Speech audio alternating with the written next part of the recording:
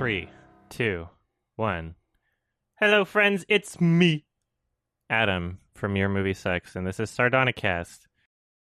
Who else? I'm here. Ralph the Movie Maker, youtube.com/Ralph the Movie Maker. I'm also here. I'm Alex from IHE. I gotta say, I don't know what that intro was, Adam. You're gonna have to enlighten me. Yeah. Well, so you watch my highlights channel. Did you see the video where I watched videos from life-changing YouTuber known as Darman? No, I don't remember Darman. Okay, it's a recent one. He had a cameo appearance from another YouTuber in a video about gaming, and that YouTuber is Sniper Wolf, and so I decided to check out some of Sniper Wolf's videos. Very very clickbaity, but there was an intro there, and I was like, well, that's one I haven't done, so I decided to do it. I was going to play the Indiana Jones theme on a recorder, but... Oh! Well, I could try to learn it real quick. Let's... Hold on. Yeah, give it a shot, man. Wait. Oh, that's awesome.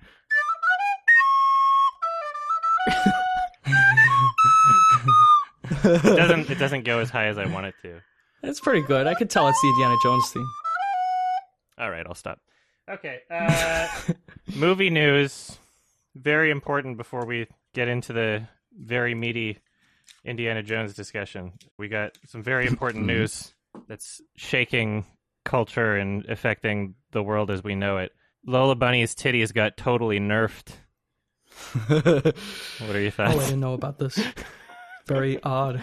Is this for the new Space Jam movie? Yeah. Okay. Space Jam. There's two controversies, aren't there? It's the Lola Bunny one, and the Pepe Le Pew is being removed from Space Jam 2 as well. And I got to say, I don't know, I don't give a shit about either of them, to be honest. It's funny because it's not like they removed the original's existence. It's just people deciding, whether it's corporately or from the artist or both. It's people just deciding, we don't want to make that movie. It's like, okay, whatever. It's like if they were remaking it and they missed the point of the original, then, somebody who's passionate about it could make like a really long video about it, like the Lion King review or whatever. Yeah, I feel like this Lola Bunny drama is like such an example of the internet just being detached from any reality, Yeah. How much of it is real? Yeah, exactly. Like you go into the street and ask like a random old lady, what do you think about the Lola Bunny redesign? Like no one cares outside. Everyone's just everyone's bored in lockdown. There's nothing else going on. It's just Space Jam 2. It's like the people who are excited for the Snyder Cut. Yeah. Mm-hmm. Next episode, we'll all have seen it, probably. It leaked early. That's funny. It accidentally got posted instead of Tom and Jerry on HBO Max somewhere. I love that. It's up for like a few hours. Yeah, that's pretty hilarious. What a goof. I don't know how that... Yeah, what a giant fuck-up. Like, millions of dollars on the line. I love a lot of what HBO Max is doing, but they need to fix a couple things. They really need to, like, iron out things about their streaming service. You see the picture of Jared Leto as like Joker? Oh, Jared Leto, Jesus Joker or whatever? Yeah, none of them are as good as Netflix. Yeah. Yeah. It's the third Joker. There are a lot of streaming services now. HBO Max, Paramount Plus, Peacock, Disney Plus, Netflix, Hulu. Criterion Channel, Trauma Channel or whatever they call it. There's like a horror one, Screamer. Yeah, I've got like subscriptions within subscriptions. Like on my Amazon, I've got like Mubi films as well, and like Mubi. Yeah. There's so many. It's like, come on. Yeah. I had to get a free trial for Paramount Plus to watch the SpongeBob movie. Oh, the new one. That was important. Yeah. Oh, right. Mm-hmm. There's like a million different ones you got to have though. Like that's all I wanted from Paramount Plus. That's it. So now I'm done. I wish Disney would just buy all of them. And that that might happen. What's funny is if they did, you would still be paying for separate services too, because Disney has like 5 different ones. They would just upcharge it. Yeah, I would just be paying $30. Like Disney owns a bunch of them already. They're not consolidated into one affordable thing. So yeah, Lola Bunny, her tits. Sorry. Back to that. Okay. It's important. Is there any hope for the movie? As soon as it got announced, I didn't think it would be good or anything. It's like, it's not going to capture the spirit of the original. Yeah, that's what I mean. Good's kind of the wrong word. I don't think any movie can. It's kind of a flash in a pan, right? Yeah. And when we covered the original, when we were talking about it on the podcast, it's like, I don't know. Like, there's so many things about it where I'm like, yeah, you can't do this today. Like, this wouldn't... It had to exist then. They would be a bit more conscious of how this would be perceived, you know? So this wouldn't, like, this is just 1996 in a bottle, which is why I love it. Yeah. I don't expect Space Jam 2 to be, like, memorable. I expect it to be just, like, boring schlock, like any other nostalgia cash grab remake thing. I don't know. Apparently a lot of people love Detective Pikachu, but I found it to be really boring. So... Yeah, I couldn't stand that one. Well, if you want them to restore her titties, sign the petition, bring back her tits. Also, really funny side note here. In the furry porn community, basically, the porn is the exact same, but now she has a speech bubble saying, I was just wearing a sports bra earlier. It's like all these different pictures of just like trying to retroactively explain why there is like a canon image of her with smaller breasts, but still retaining the larger breasts. I find that hilarious. Oh, I need a drink. Hold on. Okay. Important it's stuff, early. yeah. I guess it's earlier for me than it is for you. Yeah. It was late for me, man. Yeah. It's after 12 here. True. All right. Mm-hmm. Indiana Jones. Take it away. Dun, dun, dun, dun. Oh, I'm so excited to talk about these. Holy shit. The Indiana Jones trilogy and Kingdom of the Crystal Skull. Did you both recently watch Crystal Skull, or do you just have it in memory? No, I watched all of them again. Okay, awesome. Yeah. I pumped them out in one day.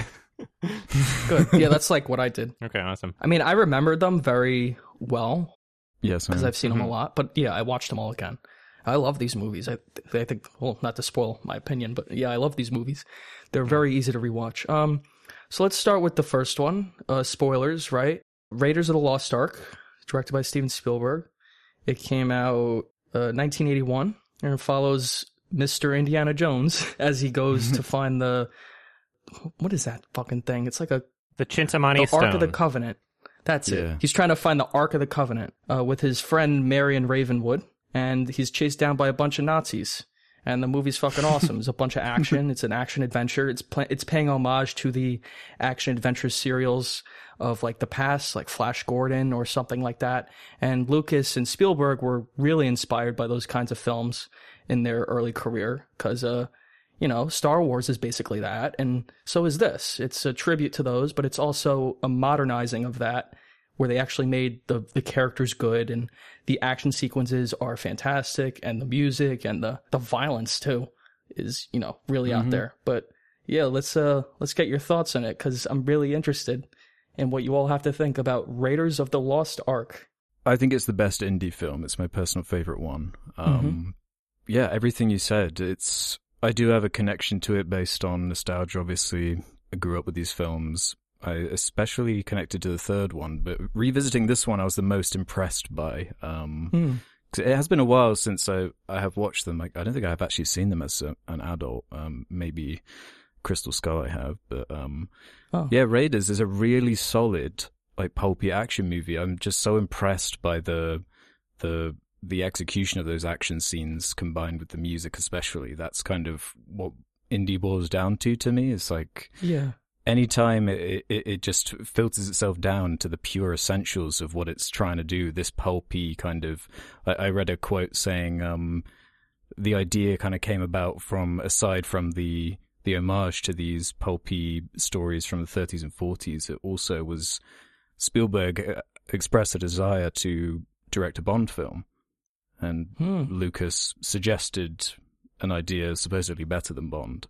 And you can kind of see how this is their own take on that style of story, where you have each kind of episode or movie starts with an action sequence that's like completely irrelevant to, well, in 3 of the 4 it's irrelevant, but a detached action sequence that establishes the characters. In Raiders especially, I think that opening sequence is brilliant, not just in terms of all the the set piece moments everyone knows, like the boulder and the sandbag and everything like that, but it does a really good job of establishing the character and a bunch of setups with the snake and the whip and everything. It's all the pulpy stuff, the adventure serial stuff that I just love, and it really captures the imagination of a child, and I just love the purity of Indy. In terms of his motivations, it's all about, it belongs in a museum. It's all about, fighting against evil and having pure intentions. And him like the dual life with him being like a teacher by day and an explorer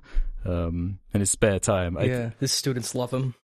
Yeah, it's very silly in that kind of Star Wars way. But I love it for that. They're very episodic, these movies. Goes back to the James Bond thing. I was thinking of that too. Even in Temple of Doom, the opening of that film was more like a James Bond kind of movie. But Adam, what'd you think of these? I mean, you may not be as positive maybe on me, just gathering from like seeing maybe some of your ratings, but I'm sure there's a lot you appreciate about it. I mean, yeah, there is. It is. I'll agree that it is very much like a mix between Star Wars and James Bond in ways. Yeah. I'm not a big fan of Star Wars or James Bond. So I mean, like, what am I going to do? So, yeah, it's in terms of what it's going for tone-wise, this is going to sound very strange to a lot of people, as I'm aware. But everything that I wanted to get out of it is what I got out of the second film and none of the others, which I know is universally considered like the worst of the trilogy. Maybe not as bad as Crystal Skull. And I'll go into more detail about why I love the second one when we start talking about that as its own discussion. But in terms of the first film, there were a couple things that were kind of like preventing me from getting the pure experience out of it that I know so many other people are able to get. One of those being, out of all four of them, it's the most like referenced pop culture thing. And because this was my first time seeing it, and because I'm a human being that exists on this planet and have seen every, reference, like I thought there was like more to the Boulder thing. I thought I didn't know that was like the intro of the film, and then it just like kind of went away. So I was like, oh yeah, like I've seen that. The Nazi villain shows up, and immediately as soon as I see his face, I'm thinking of that GIF of his face melting off. I'm like, yeah, like that's coming. And it's like, part of it might just have to be one of those, like, you had to be there sort of things. And I know neither of you were, like, alive when this movie came out. I wasn't either. But you two were at least able to watch it when you were younger, right? Yeah. I don't know how young you were when you watched them. I was pretty young. I was, like, a teenager. Yeah. Ever since I was a little kid. That's the thing. Kids, like, as kids, like, people watched Indiana Jones. We loved it. Even though these movies are pretty hardcore, like watching them now, they're really violent. They're really bloody. There's some sequences, Spielberg does not shy away from the Nazi imagery at all in the first film. Like, it's, swastikas everywhere. This was like before the PG-13 rating, right? Yes, it was. And I believe Temple of Doom is what basically created the PG-13 rating, because that film was so dark. If guy gets his fucking heart ripped out. But we'll get to that. I mean, this movie is insane. Like, there's a guy, like, lit on fire, and Indiana Jones shoots him in the head, and, like, blood comes out. Like, holy fuck. But there's so many badass moments like that. People getting thrown at propeller blades, and, this is a ballsy movie. There's a lot of ballsy decisions that I think had an impact. Even though Indiana Jones, like you said, Alex, is very, like, his goals are very simple. Like, he's just a good guy who wants to put it in a museum. And he doesn't really progress or change too much as a character, and that's okay. No. You're coming for Indy, the action hero, the man you want to be sort of thing, that you daydream being, the adventurer that goes out and, saves slaves. And, it's just a lot of fun. And Harrison Ford, I think, really carries the identity of the movie. He takes a huge role in the physical side of it. He loves doing his own stunts, and he has his own kind of beliefs on what the character should represent and go through. And it's cool reading that, like, when the lead in a huge franchise actually is invested in what how the character's portrayed. I think Harrison Ford is, like, very charismatic. I feel the same way about the Marion Ravenwood actor, which I'm going to look up her name quick, but I feel like the both of them worked really well. And that's something that a lot of the other films might be missing, aside from Last Crusade, is that kind of a dynamic where they're actually, like, really good together. It's Karen Allen is her name. She was the most naturally likable out of all of the female leads in the series. I'll say that much. The, like, kiss my boo-boo better scene was, like, really weird and awkward as fuck. Like, I was, like, kind of cringing that whole time. I'll give you that. There's, like, a moment where, like, the bad guy looks at her in a mirror. She's like, she has her shirt off. Yeah, like, I'm not sure why that was necessary. It's just, like, kind of pandering, like, ooh, look, it's a naked lady. Like, that didn't need to be in there. But for the most part, she really holds her own. I like the setup a lot where she has You know, she has the drinking contest with the guy at the beginning, and then later she tries to have a drinking contest with the Nazi guy who has his own winery. Like, that was really well set up. And yeah, she's got some good moments in this. Yeah, she didn't have a whole lot of screen time, though. I thought she had enough. For me, this movie flew by. Like, you know, like before I knew it was over. So I guess it's better to be left wanting more. I love music, and music makes up a very important part of what I consider to be like a film, if it's going to use it. I mean, films can always decide not to use music, and that's equally as valid. Mm-hmm. The score for the film, very memorable, gets stuck in your head. This film in particular, out of all four of them, I would say that this one's like the worst culprit for spamming the main theme, and mostly in places where it clashes against the tone of what the scene otherwise would be. So what I say that, I mean, the tone of the main theme, it's so triumphant, right? Yeah, triumphant. There's the implication of the emotions from the song itself are those communicated of accomplishment, achieving some sort of goal, you know, there's no danger here sort of thing.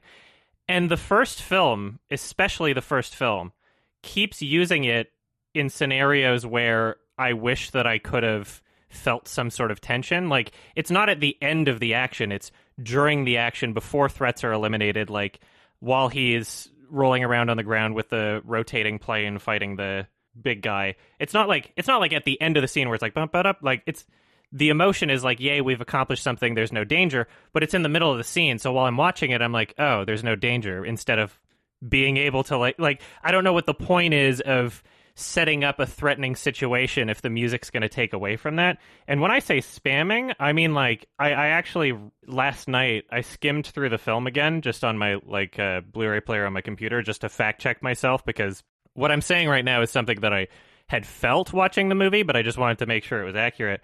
And so I got the timestamps of, like, when they were using literally the main theme of the song, and it's like, They literally play it 4 separate times within a span of 6 minutes in completely different scenarios, and each one of them is just so inappropriately used in the sense where it's like, this is in the middle of tension. Like, you have the barrels lighting on fire, you filmed the oil trail leading to the plane, Indy is trying to, like, break open that window, but the song's just going ba-ba-da-ba, but I'm like, well, okay, I guess he's destined to get, like, there's no tension, right? So that it really takes away from the first film for me because of that. Like, it's unbearable just how much they spam that song and how inappropriately it's used. It's a great song, though. It's a great theme. I love that song. On its own, it's like a well-composed, catchy theme. I just think that the first film in particular, not all of the films, but the first film really uses it super inappropriately and takes away from any tension or implied danger or drama that otherwise I would have been able to feel in the scene. So yeah, it's used like fucking like 9 times like in the movie, but I'm not even kidding. I timestamped 4 times within 6 minutes of screen time, all just at incredibly inappropriate moments. And so that's one of my gripes with the movie. Yeah, I mean, like, obviously there's a lot to appreciate about the film too, but that's one major thing that's really preventing me from being, like, fully into it, especially if so many of these scenes I'm supposed to be able to view in, like, an unironic way, you know? I don't think that spamming the theme song was some sort of meta commentary on theme songs being overused in films.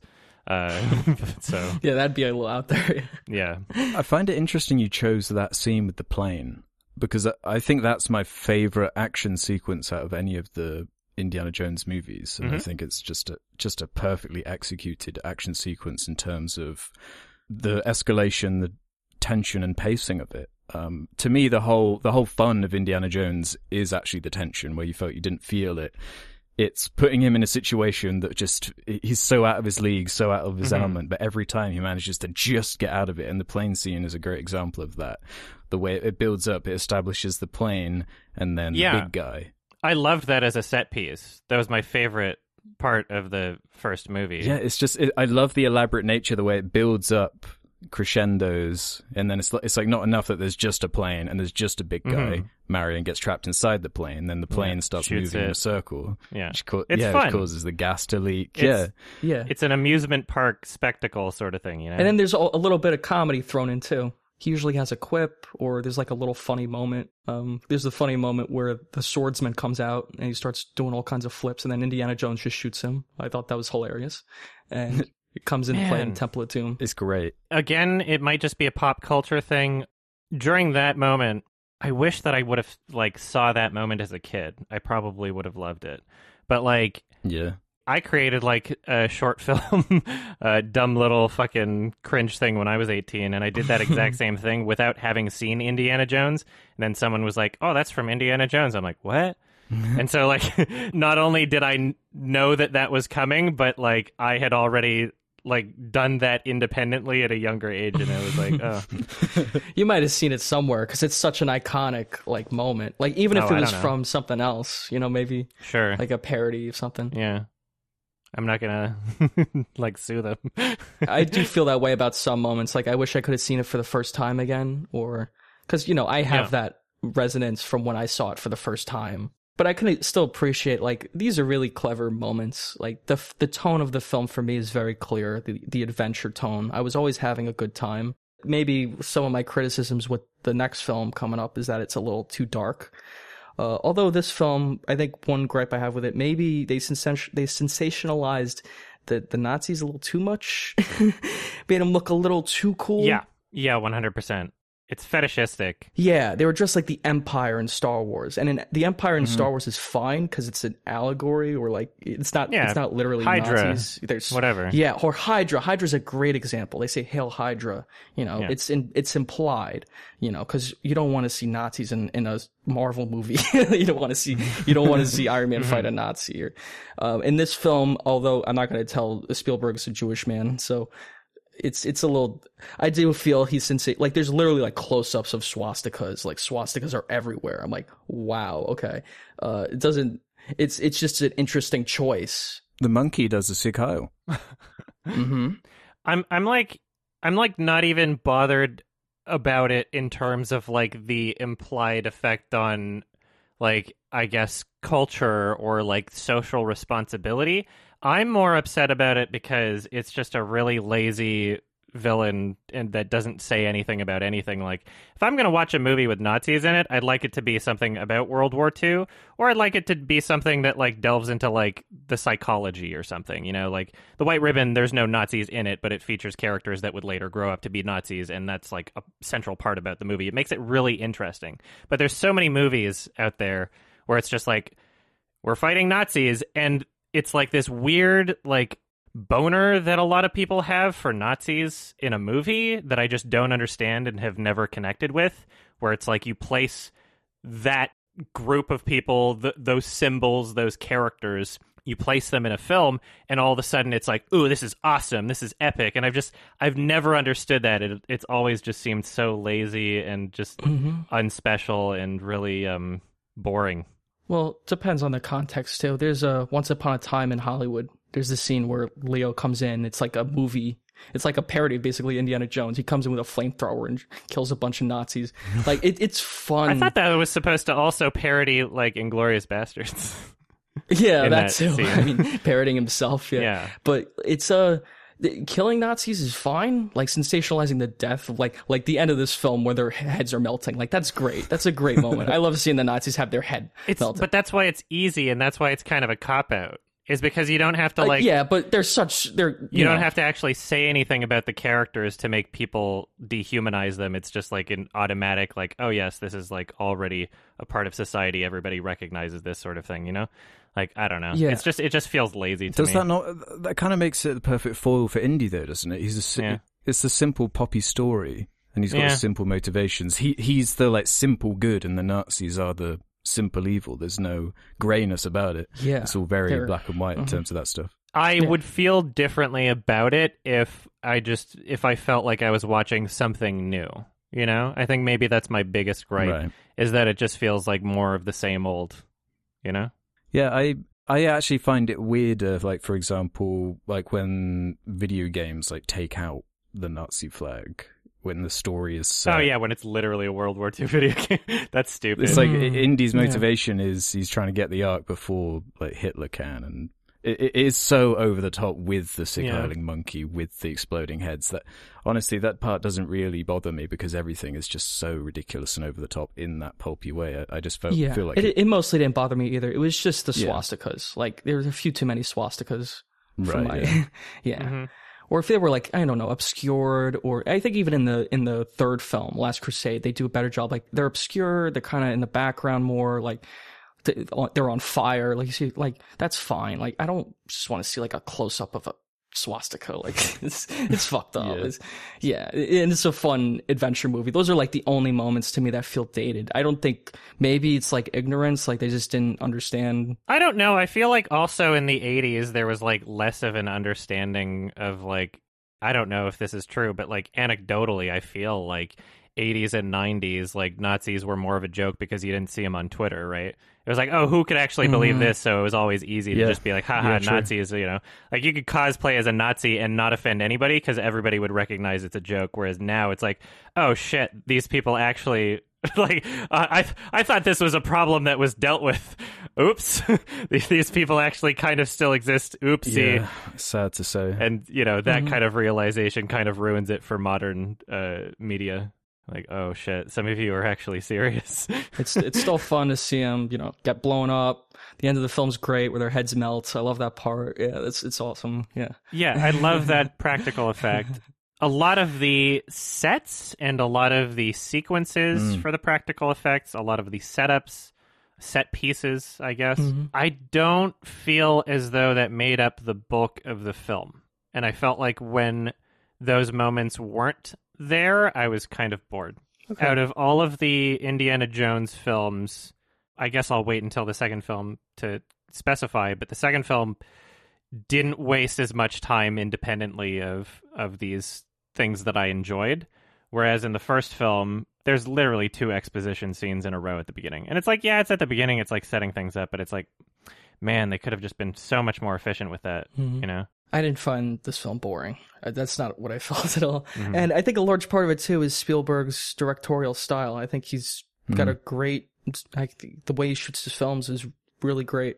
I think there's a lot of moments in here that are fantastic. The opening of the film is iconic, like that whole swapping out the bag for the golden idol and the boulder. Yeah. I wish I could have seen that before, like the 8 billion parodies.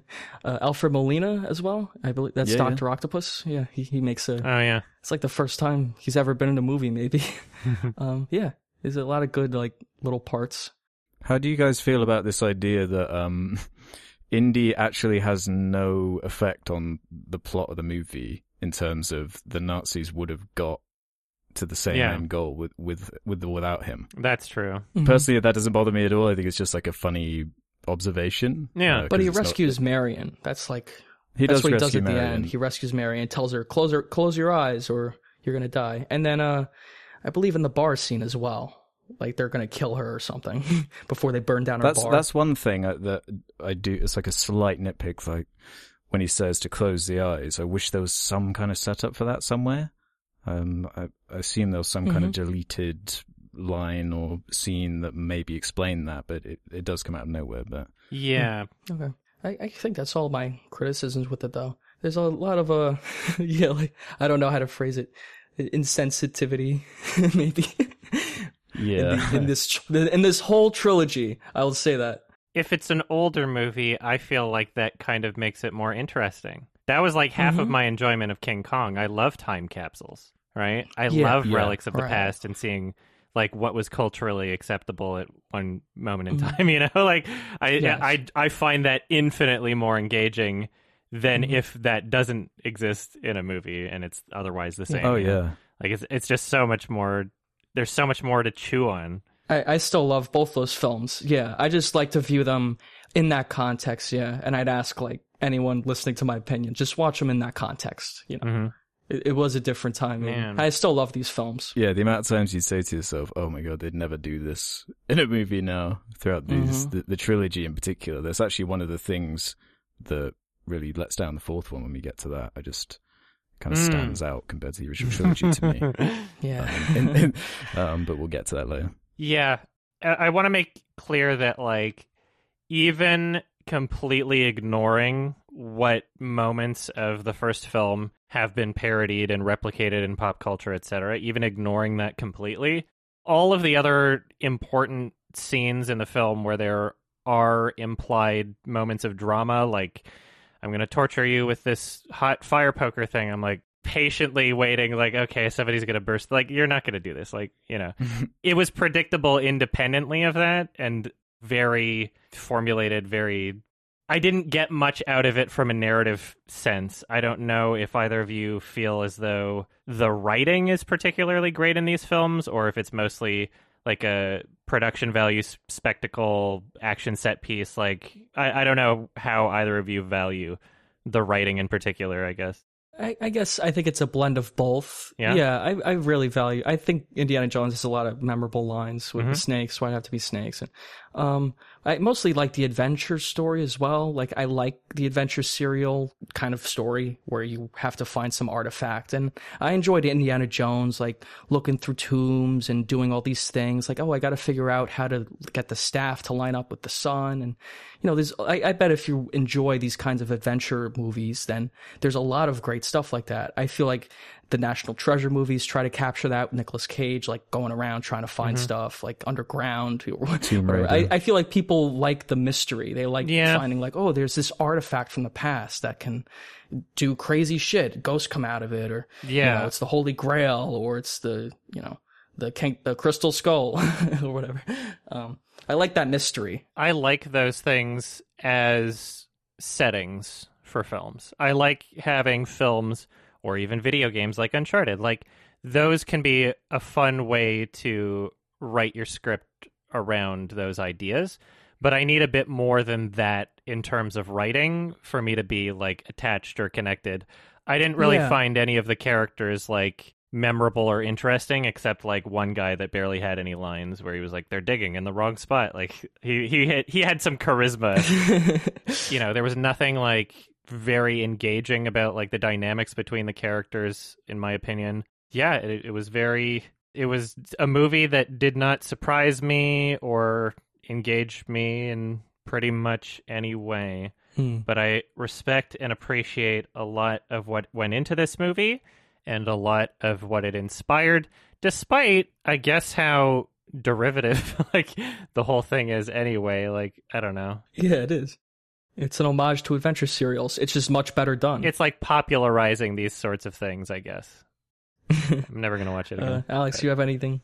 You're never going to watch it again, really? No. Okay. No, when the 4K release comes out in a few months, I think, I'm going to try and find out if they sell the second movie on its own. Otherwise, I'm going to have to buy the whole quadrilogy, but whatever. It's interesting, like the second one. Is there anything else you want to say about this one, Alex? I mean, I got everything. I basically said everything I want to say, but I love them. Just on the writing, I guess.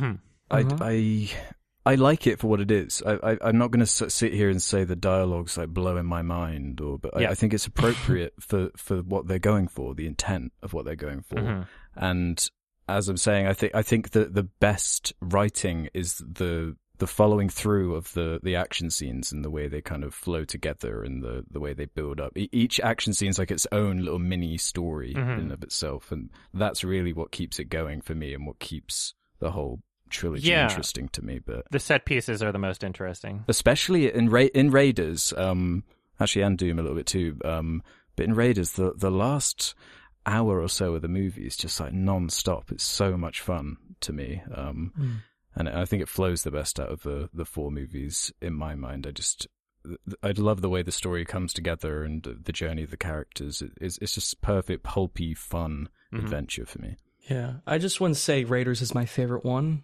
They're really close. You like the third? I think the opening of Raiders, though, is probably the best scene of any Indiana Jones film. I mean, that is the scene. That's like, that's the scene that's everything. Indiana Jones. You know, everyone knows that scene from Indiana Jones because that's, you know, it's establishes exciting. The hat, the whip, the snakes, just everything you need to know. Exactly. It's perfect. That on its own is wonderful. Yeah, and then I don't have many other criticisms. Some of the imagery, it's not very it's not a deep film.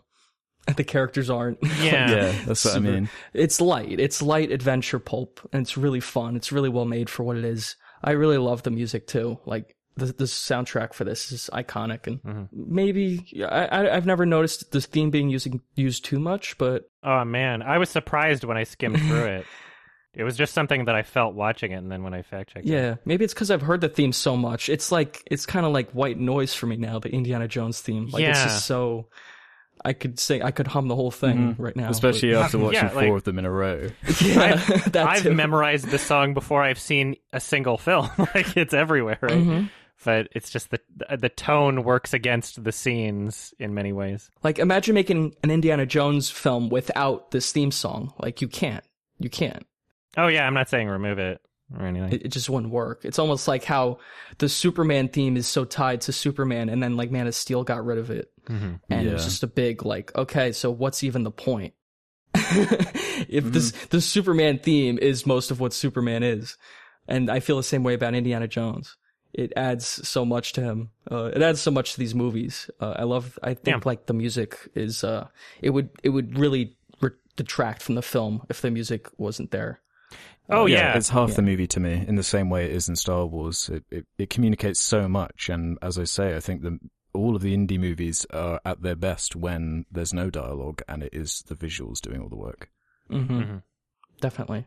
All right, film number... Oh, wait. I guess we're giving our ratings after each one, aren't we? Yeah. Film number 1, I would give Raiders of the Lost Ark 9 out of 10. Yeah, I'm with you. 9. Indiana Jones, the first one. I'm giving this one a 5 out of 10. I'm sorry, everybody. What? Did not connect with me. There are elements that I thought worked against the film. Yeah, it's not like everything needs to be like a super complicated art house piece, as evidenced by my upcoming opinions about the second film. Take it away, Ralph. Dun, dun, dun, dun. Temple of Doom is the second one. Sorry, this one's way lower on my list. Temple of Doom, the second one, 1984.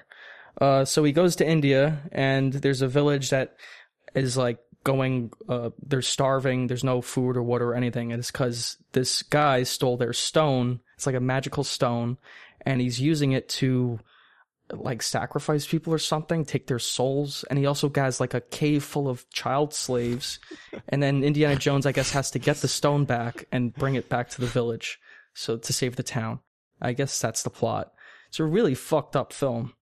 It's really dark. Really dark. So yeah, you guys talk more about this one, because this is not my favorite one, definitely. I have a few complaints with it. I still like it, but yeah, I wanted to hear what you have to say. Yeah, I never enjoyed Temple of Doom growing up as much. I never watched it as much, but revisiting it here, I really enjoyed it actually. It's the most true to that pure pulp, just like nonsense. I agree. It's so over the top. So silly, but it doesn't. I don't think it flows as well. It's more awkward in the way it jumps around the story, in my mind. And yeah, tonally, it is dark in places in ways I don't know if it was fully necessary. But then it is what makes it stand out in the trilogy, is the thing. Like the darkness, the depressing nature of it, with George Lucas and Spielberg were going through divorces and breakups at the time, which might explain the ripping heart out stuff. Yeah, that's what they've both said. Lucas is like, I was going through a divorce, I was in a very bad state of mind. And Spielberg has said, like, he doesn't like the film. He thinks it's too dark, it's too mean. That adds a level of intrigue to it. Yeah, that makes me like it more. Yeah, and as far as the sensitivity stuff, I notice it a lot more in this one. With Short Round a bit. When they're eating monkey brains. Yeah, and the monkey brains. There's some stuff, but again, it's the 80s, man. It's a different time. Just the India, they set the film in India, and I guess people would criticize this story for being the white savior trope of the Westerner comes to a foreign country in the East, and, he saves everyone because he's the Westerner who knows, he's strong and he knows the way, he doesn't take anyone's orders. And that could be seen as a bit like insensitive or there's a million other words for it, problematic or whatever. Yeah. In the context, just watching it, I don't know. I don't care that much. I'm not going to pretend to be offended by it. It's definitely a criticism I would have. It's a time capsule. It is a time capsule. And I would say more so it's more like poorly communicated, because the point of that scene where they're eating like the monkey brains in the palace, Spielberg said that's supposed to be like, they're almost like making fun of Indiana Jones and his friends. Like, oh, the Westerners think that we need like monkey brains. So they're going to bring out monkey brains to them to like kind of mess with them, kind of fuck with them. You know, but that wasn't really communicated well to me at all. Yeah, I don't know if I believe it. Didn't they actually eat them? Yeah, that sounds like an excuse. It feels like so poorly thought out. I think it was more they had an exposition dump they needed to do, and they just said it in a dinner scene, and they just wanted to make it as entertaining as they could, and didn't. Yeah, they just wanted to be funny, right? Exactly. So they didn't give a shit. Yeah. So, like in the first film, they had 2 particularly long exposition scenes, one after the other at the beginning of the movie, and I was just like, oh, get back to the action set pieces, you know? There's a couple exposition scenes in this film, but there's so much more appropriately handled in terms of like what I want out of the movies. So the first one, there's the most boring exposition scene is where the Indian tribesman or whatever is explaining that he has to go into the temple or whatever. And at least in that scene, he's kind of like kooky. He's kind of like, you know, a weird kind of character that is a little bit interesting to watch. And, you know, contrast that to first Indiana Jones films. It's just like boring, two normal looking white dudes talking about what needs to be done later in the movie. I'm just like, get on with it. And in the second film, it's like so much shorter too. It's like so much more compact.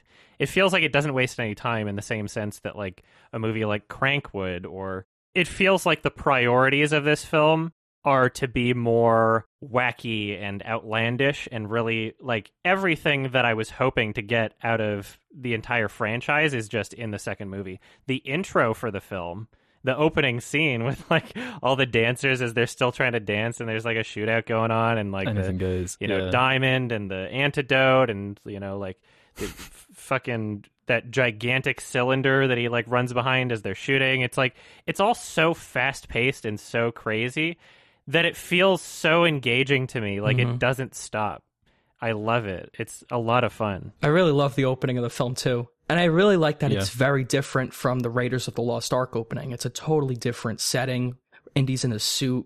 It's like, the flaming shish kebab and all that shit. Yeah, it's hilarious. The introduction of Short Round is very good. I think after that, the film really takes a giant lull. Like, there's an hour of the film that I just thought was really boring, and I wasn't into it. Yeah. I think toward the end, it picks up again once the action starts. Like the minecart chase is really good. Yeah, that's when the film started getting good for me again. I thought all that was really exciting. I was going to ask you, would you consider the sequence where they're like lowering people into the lava and the female lead is like in danger of having that? Is that a part of the hour where you were bored? Oh, I just want to like understand where that was in the movie. Yeah, I don't even remember where that was necessarily. Yeah. I just liked when the action picked up again. There wasn't a lot of action. Even that part, I guess, was fine. But there just wasn't any action going on. I didn't particularly care for that character nearly as much as Marion. Because that character... Oh, yeah, I was rooting for her to die. It was so much fun. I like that. I guess they made her different than Marion by making her a bumbling buffoon. They're like the total opposite. So I guess they wanted to do something different. Kate Capshaw. Steven Spielberg's wife. She's like she can't do anything. She can't even ride an elephant. Yeah. Yeah, she's a frustrating character to me. I do like that she is an inverse of Marion from the first movie. I think that probably is what they were going for, because it gives Indy a different dynamic to kind of bounce off. She doesn't have much to her, and she does get quite grating after a while, especially when you're used to Marion, and she's just so much more capable. And then at the end, she's like, "Oh, I love you, Indy."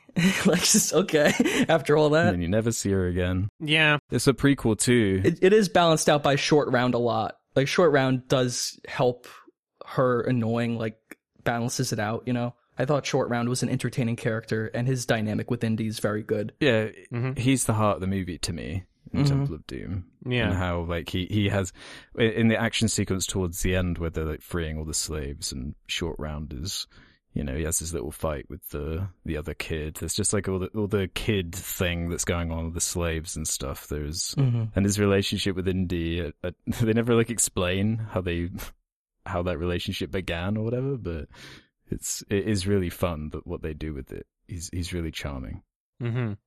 There's different types of cringe. The female lead performance cringe in this movie is the kind of cringe that I kind of like. I was having fun with it. Like, I love it. Compared to, like, the cringe of the first movie with that weird, like, kiss my boo-boo better scene. Like, that was just like, like, come on. When she said, I broke a nail for, like, the second time, I'm like, this is so stupid. I love it. It felt, like, pretty self-aware about what it was, and perhaps, like, I get it. Like, those comedic elements aren't going to land with everybody, and in a way they didn't with me, but I still loved it because it didn't, in a way, if that makes sense. Sometimes they did. Indy had some good responses to her. Like, she was throwing a tantrum, and then he was like, or let's camp up that way, like just ignoring her. That was really funny. Yeah. There's moments like that, yes. Yeah, it does bring out a funny side of him. One of my favorite parts of the movie is that shot of him looking through the hole, and he says, "We are going to die." Sad face. That little face he makes right before it cuts. I saw that GIF before, and I didn't know that this movie was what it was from. It's so funny. I love it. There's so much entertainment for me in this movie. I just wish there was more action, and I wish it was spaced out better, because it's all basically at the end. I find that so strange. Yeah, I just, once the minecart, that's the moment where I like the movie again. That's when it really picked up for me. This film felt like it was packed with action for me. And so I guess, I wouldn't be surprised if we timed it out and fact checked this. I wouldn't be surprised if there's an equal amount of action in both films or something. Who knows, right? It might just be based off of our perception of like how much we're enjoying either film. Yeah. Because there's like a good amount of set pieces in the first movie. There's also a good amount of set pieces in the second movie. Like, there's tons, especially near the end. Yeah. I think it's paced out differently. It's a very differently paced film. Yeah. The end of the film, once it gets to the bridge scene, to me, that's like the peak. Like, that scene is fantastic, and it's so simple. Like, it's just a wooden bridge, and the suspense they built up, like, there's only one way out, and Indy's got to cut the rope, and then they do, and like that moment is spectacular. It's so exciting. Yeah, I'd agree, but I'd include the whole section before it too. Exactly. It flows lowering continuously. Marion, the voodoo stuff, I love that as well. The fight on the conveyor belt, I like that a lot as well. Oh yeah, that was pretty good. Yes. Part of what I really love about this is like the moment where they escape the water by going outside the tunnel onto the cliff edge. That was the moment where I was like, okay, like narratively, like things are going to start calming down. They're going to, go somewhere else. But then it's like, oh no, the sides of the tunnel exit are like crumbling apart. Yeah. And now that huge, practically done too. I love it. This big set that they built with like all the water gushing out and like pieces breaking off. And then it's like, whoa, they're still going with this? And then immediately like, oh, we're doing the bridge thing now? It's just like, man, you're really not... Like, it caught me off guard. I felt like I was watching something that genuinely surprised me, and I was really into it. Mm-hmm. And I would also like to bring back up the usage of the theme song in this film. I fact-checked this last night because it was just something I was feeling the first time I watched it. But the usage of the theme song in this film, like every instance I found of it, was like so much more appropriate. It's used like a couple times in the actual temple tunnel or whatever during fight scenes, but it's always like at the end of the fight. It's like once the dude is like in the steamroll conveyor belt, like that's when the theme goes, because that's the accomplishment. Mm-hmm. The emotions that I have associated with that theme song, da, da, da, da, it's triumphant. There's an implication of having achieved or accomplished a goal, so it doesn't take me out of the fight scene, because what's happening visually and what's happening narratively is already expressing the emotions that are being communicated through the score. And then it doesn't spam it like the first movie. I skipped through just to make sure, and it's only used like a few times. They play it at the end, which is like the most appropriate place to play it, because you've accomplished the narrative goals of the entire film. And I'm pretty sure at the end is like the only time where you hear like the full song with like the bridge and verse, it's not just the chorus. Right. So yeah. Music, the way it's used in this film, not even just the theme song. There's a highlight that just got uploaded to the YMS Highlights channel where I'm talking about the music in The Lion King and just how it's difficult to notice on like a first watch, but there's a lot more happening musically than you think. And you know how you're watching like a Looney Tunes cartoon, their actions are synchronized to the music, whether or not it's a pre-existing score that's being animated to, or a score that's trying to match what the animation is doing. Each movement, each motion has a corresponding part of the music basically imitating the emotions of what's happening, right? So, like, that's the most obvious thing is Looney Tunes. Like, people know exactly what I'm talking about there. In both The Lion King and in this second film, there are moments like that I've really appreciated, where there are individual actions that characters are doing that are just so clearly reflected in the film's score.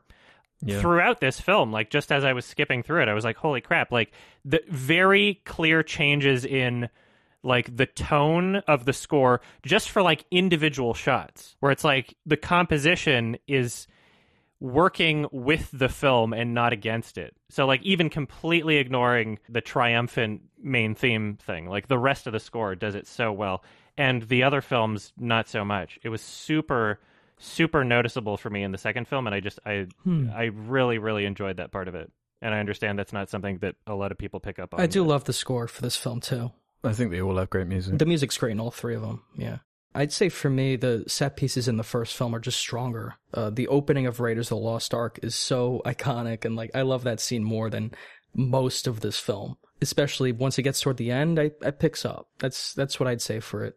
How'd you guys feel about the minecart scene? There was a lot of so much fun models used. Yeah, it's pretty seamless, the whole thing. Yeah, I was expecting it to age worse, because there are certain elements in the movies that have aged a bit. Actually, I think Raiders has aged pretty damn well. There's not much I can really think of.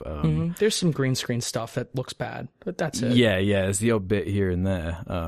But in Temple of Doom, I thought it was pretty immaculate in terms of that stuff. That scene in particular, because in my head I was even imagining, like, this can't look as good as I remember it looking from, like, when I was a kid. But no, I was, like, really impressed by the execution of that sequence in particular, because that one is a real, like, it's literally a roller coaster basically in the movie. It's so honest with itself, because all of them are like spectacle theme park movies, but this one is like, no, this is like literally a theme park ride. It's like, oh great, like, it's so self-aware. I love it. I'm surprised it didn't go that way with the Indiana Jones ride, because there's a ride in Disney World, or Disneyland. It's in Disneyland. True, yeah, I've been on that. Disney World has a stunt show with Indiana Jones where they recreate, like, the plane fight.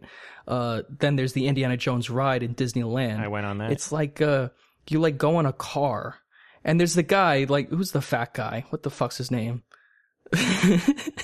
There's this guy they meet in the first movie. He makes a short cameo in Last Crusade. Yeah. He's like Indiana Jones's friend or whatever. I think that was the guy I liked. Yeah, I like him just fine. He's like the tour guide on that ride. Yeah, he's awesome. It was very similar to Temple of Doom, though. Like, you go in a temple and there's like this ghost or whatever, and they possess you, and it's a cool ride. It reminded me of this a little. Yeah, they should have gone with the minecart thing. Yeah, it's so self-aware and honest about what it is. That's like one of the biggest reasons why I love this movie. Is I don't. You're right. It is like a big theme park ride. I don't feel like it's ever working against itself from what it's trying to do. It is dark. I don't know if I would say it's too dark. I don't think it's too violent to where kids can't handle it or families can't handle it. It's just, you got to know what you're walking into. I'm really harsh on this one, but I really like it. I've seen this one the least out of any of them, and I think that made me remember it the least. So it was actually really exciting to, like, watch a lot of these scenes again, because it was like watching it almost for the first time. Like, I didn't really remember it as much as Raiders or Last Crusade. So that was good. I'm in the same boat. So it was interesting seeing it from that perspective, because it almost feels underappreciated in the trilogy, because, like, just going off the ratings, it's the ugly duck. Yeah, it is exactly the ugly duckling, the black sheep of the movies, if you discount the fourth one.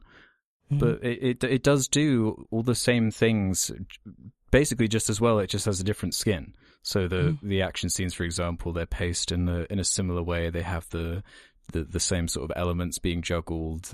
It is just so much fun, and the creativity they come up with. And you mentioned the sets earlier, Adam, and the practicality of it all. I think this one probably has the most impressive sets to me. Yeah. Yeah, with the minecart and the bridge and it's crazy. And that's forgetting about the beginning, even where they're in a different continent. Like, it captures that pulp thing really well. But yeah, I was saying with as far as the tonal stuff and the the violence. The one time I was wondering if it was necessary was the like whipping, flaying scene, talking about like imagery like that. It is Which one? Sorry, it's a lot. It's a lot. When like Short Round is getting whipped and oh yeah, and Indy's getting whipped as well. I mean, yeah, it's funny, and the way it like it has the whip like integrated, it is funny. But like that is, if I was showing that to like a 6-year-old, it would be like, oh, it's kind of weird. But I mean, I'm not a 6.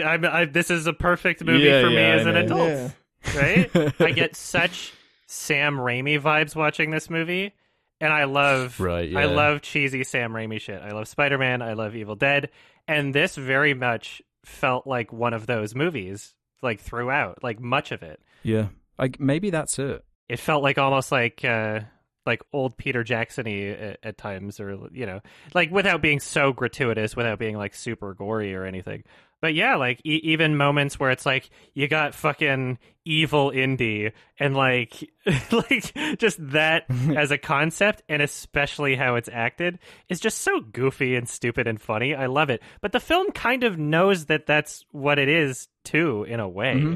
I think. I that's should what hope. They all are. I don't know. That's why I like all of them. Yeah, but this one really like embraces it. It doesn't do this like half. Serious sort of thing like the other films do. But it has the most peril, that's for sure. Yeah. And I want to go back to, we were talking about the minecart scene. Again, like, I am huge when it comes to music and sound design, and that, like, it's an essential part of films, if they're including it in the film, obviously. And during the minecart scene, so much of it, like the first half of it, no music. And that's such a restrained, purposeful, and effective choice that, correct me if I'm wrong, I don't remember seeing in any of the other indie films.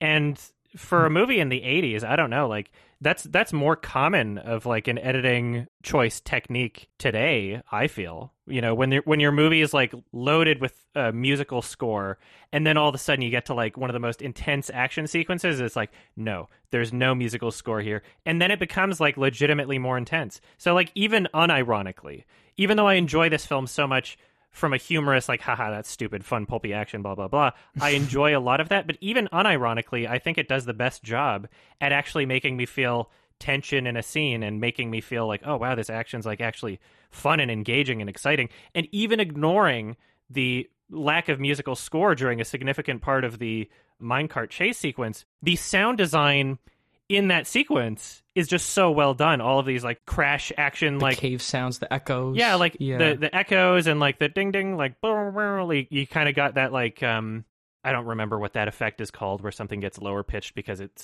you're moving fast as it goes behind you or whatever. Like, there was so much effort and detail put into the sound design of not just that scene, but like the whole movie, that it just like I don't see it replicated in any of the other indie films, and it means a lot to me. So I don't know. It really helped my experience.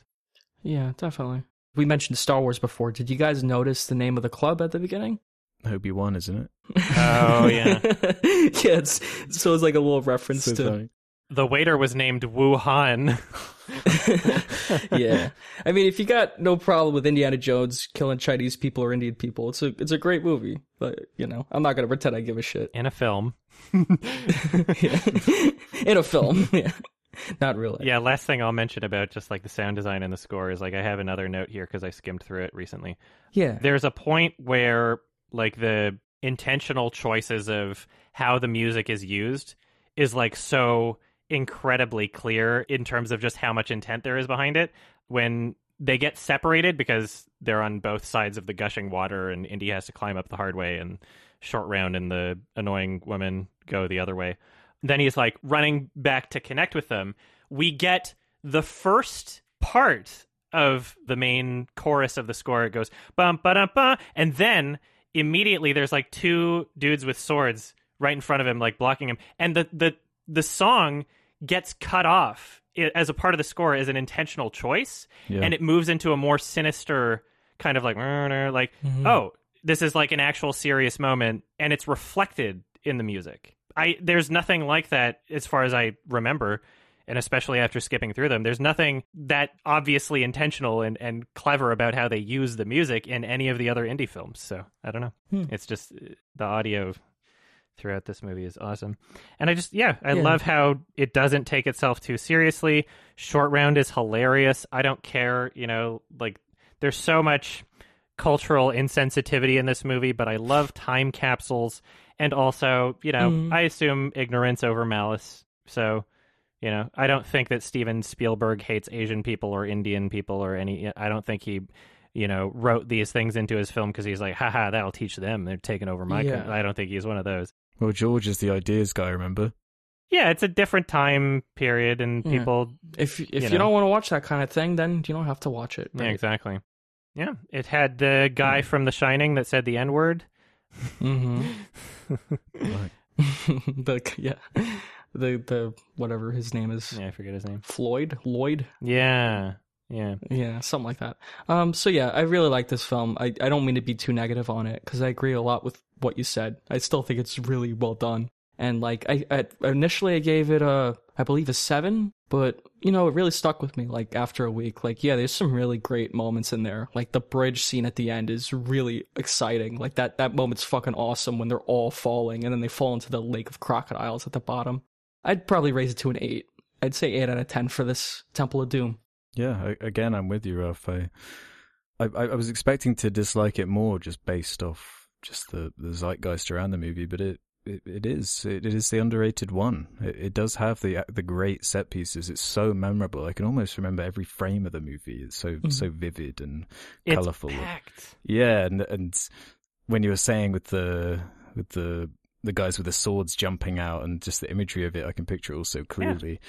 It's so much fun and so memorable.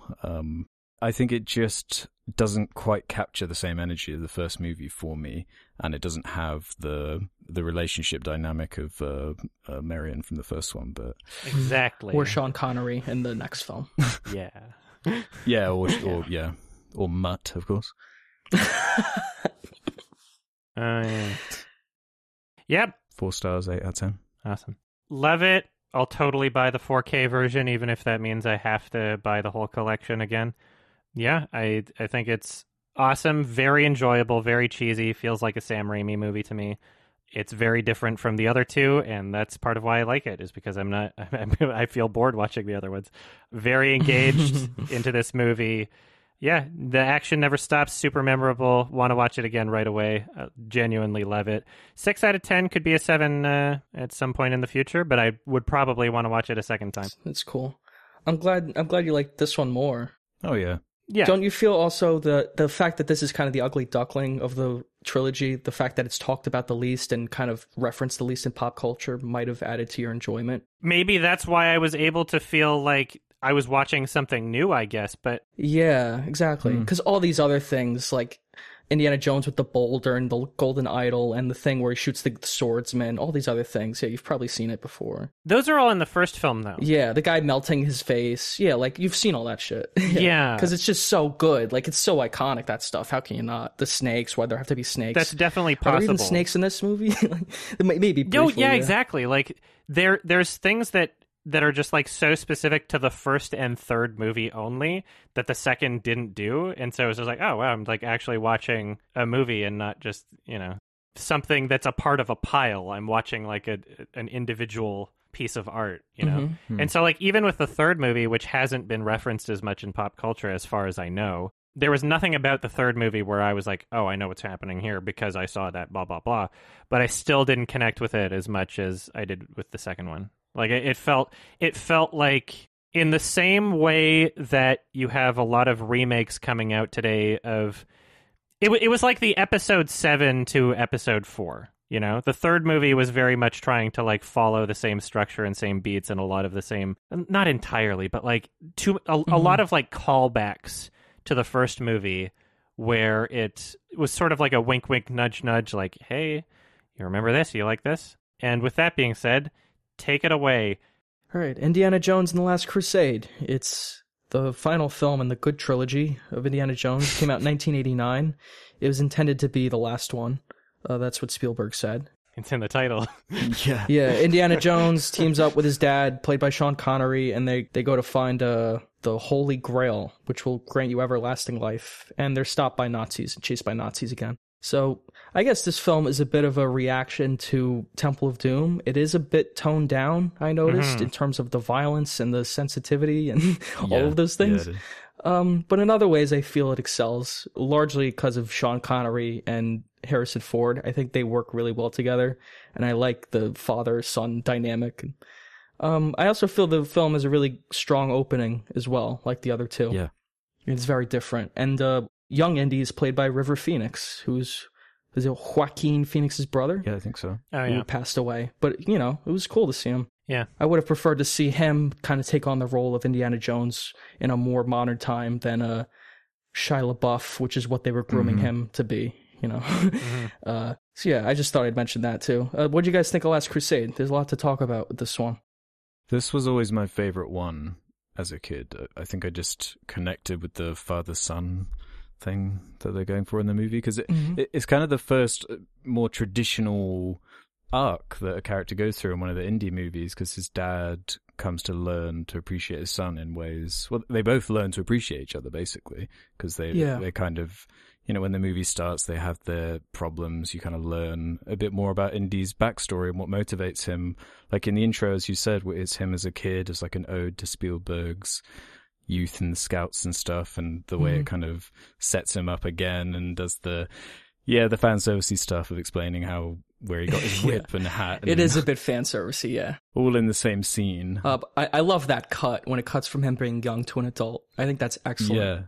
Yeah, that's I really great. love that I like moment. all that stuff. And yeah, I do like the core of the movie with the dad and son and learning to appreciate each other. And again, there are some really good action set pieces. And with the music and everything, I just think it's a really consistent trilogy. Like bringing up the intros to each one, each time we're talking about one of these movies, the intro is like a standout, and trying to choose your favorite one can be difficult. And Second one, I just like the consistency of it, and bringing back like the Gimli from the first movie, and bringing back just enough elements to kind of make it feel conclusive, and literally riding into the sunset at the end and having the nerve to continue it after that point. Yeah, exactly. I really like it. I like the bringing the Nazis back again, and some of the gags they do with that. I think the Hitler gag is hilarious. I thought that was funny too. He literally meets Hitler, and he gets his journal signed by Hitler. He gets an autograph by Hitler. It's so silly, over the top, and like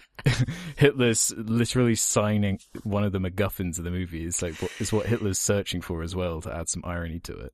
Yeah, that was very funny. I don't know what the point of that scene was. He just went there to, I guess, get the journal back, and yeah, he's got to like go back to Berlin. He has like a brief exchange with the girl of this movie, who is, I guess they changed it up again. Elsa is her name. Her name's Alison Doody. Nice. God damn it, for children. But she's like, I liked how they changed it up again, where she's kind of the bad guy. She's a traitor. She works with the Nazis, but she's also kind of got a thing going for Indiana Jones. Like they have a little flirting kind of. They have a thing going on, And Indy's dad. Yeah. And oh yeah, that was a fucking hilarious moment too. I think that's why this film works so well for me. I think it's the funniest film of all the three. Like for me, the comedic beats work really well. I love the lines they have. I love the dynamic between Sean Connery and Indiana Jones. It was never distracting like the insensitivity or the really dark violence like the first two. Not that I don't like those moments, true. but for me, this is the one where all of that was the least distracting. I just kind of go along with it. You say distracting, I say entertaining. Yeah. Well, those moments just catch you off guard, where like a guy gets fucking thrown in molten lava and he's screaming. He's like, oh my god. Yeah, I love that stuff too, but yeah, it's fucking awesome. I like the tonal consistency of this one. I like the comedy. I like the lightness. I like the lightness of this movie. And I do think the action set pieces are really fucking great in this film as well. The tank chase at the end, which I guess we'll get to, is really one of my favorite set pieces in the entire series. Yeah. Maybe of all time. Like, I thought that was so fucking cool. And Uncharted 3, of course, pays homage to that scene with its horse chase at the end. And, it's really well done. It's all practical. looks great, and it's still goofy at the end. Like the Nazi falls down, and you see like a close up of his face. Or I guess it's like as he's falling down the mountain. You know, it's like a close up of him like screaming. Like I thought that was perfect, like comedic note to like end the scene with. I mean, it ends on a gag too, revealing that Indy's like he's named after his dog. That's like how the whole trilogy ends. Yeah, or even like Indiana Jones like coming up the hill, like they all think he's dead. You don't seem so positive on this one, Adam. Yeah, the comedic beats in this film, I wasn't super into. Like the way that I felt when they were like, it's just named after the dog, haha. It just felt reminiscent of like Blumhouse's Fantasy Island, where they're like, and that man was named Tattoo, or something. Like, I don't know. Those are like different goals, I guess. There's it's just so like, many moments though. Even in just the action, like there's the fireplace sequence. The action set pieces I liked. I was just thinking about the fireplace. Like I liked that. That's a good comedic set piece. There's things happening. There's an actual set, that's done practically. Like, it's fun. I like that kind of stuff. But then, I don't know, I guess I have to retract my previous statement that not as much of this made it into pop culture, because I have in my notes here that I just remembered, like, so much of this is in Uncharted 3. And then also I've heard it belongs in a museum line, probably from Friends or something. I don't remember where I've heard that, but that definitely was something before. And it's not even just like, oh yeah, the line's in the film, so it's not a good line anymore because I heard it or something. It was like, in the context of the film, it happens like, I don't know, a minute and a half after the flashback where he said it the first time.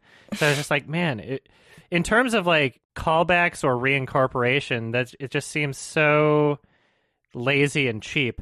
But I will give credit to the X marks the spot or never marks the spot reincorporation. That's a good one. Because that one was actually kind of done in a clever way. It was just like, oh, Roman numeral 10X, X does mark the spot. He's like, oh, this is the exception sort of thing. Like that. I wasn't expecting that as much, It wasn't so quickly after he said it the first time where I was like, what the fuck? Like, where it's no longer reincorporation. It was like, oh, okay, enough time has passed. It was like 15 minutes at least or something. And it was actually a part of what was driving the narrative forward anyway, instead of just a line that you can meme, Yeah, there's so many references in here that I really got a kick out of. Yeah, I think overall this one probably has the weakest action of the trilogy to me, compared to the first two. Because I can't really think of any throwaway action scenes from the first two, but I'm not mad about the motorcycle chase in this movie with the like jousting bit. It doesn't feel like the third, stage of a story.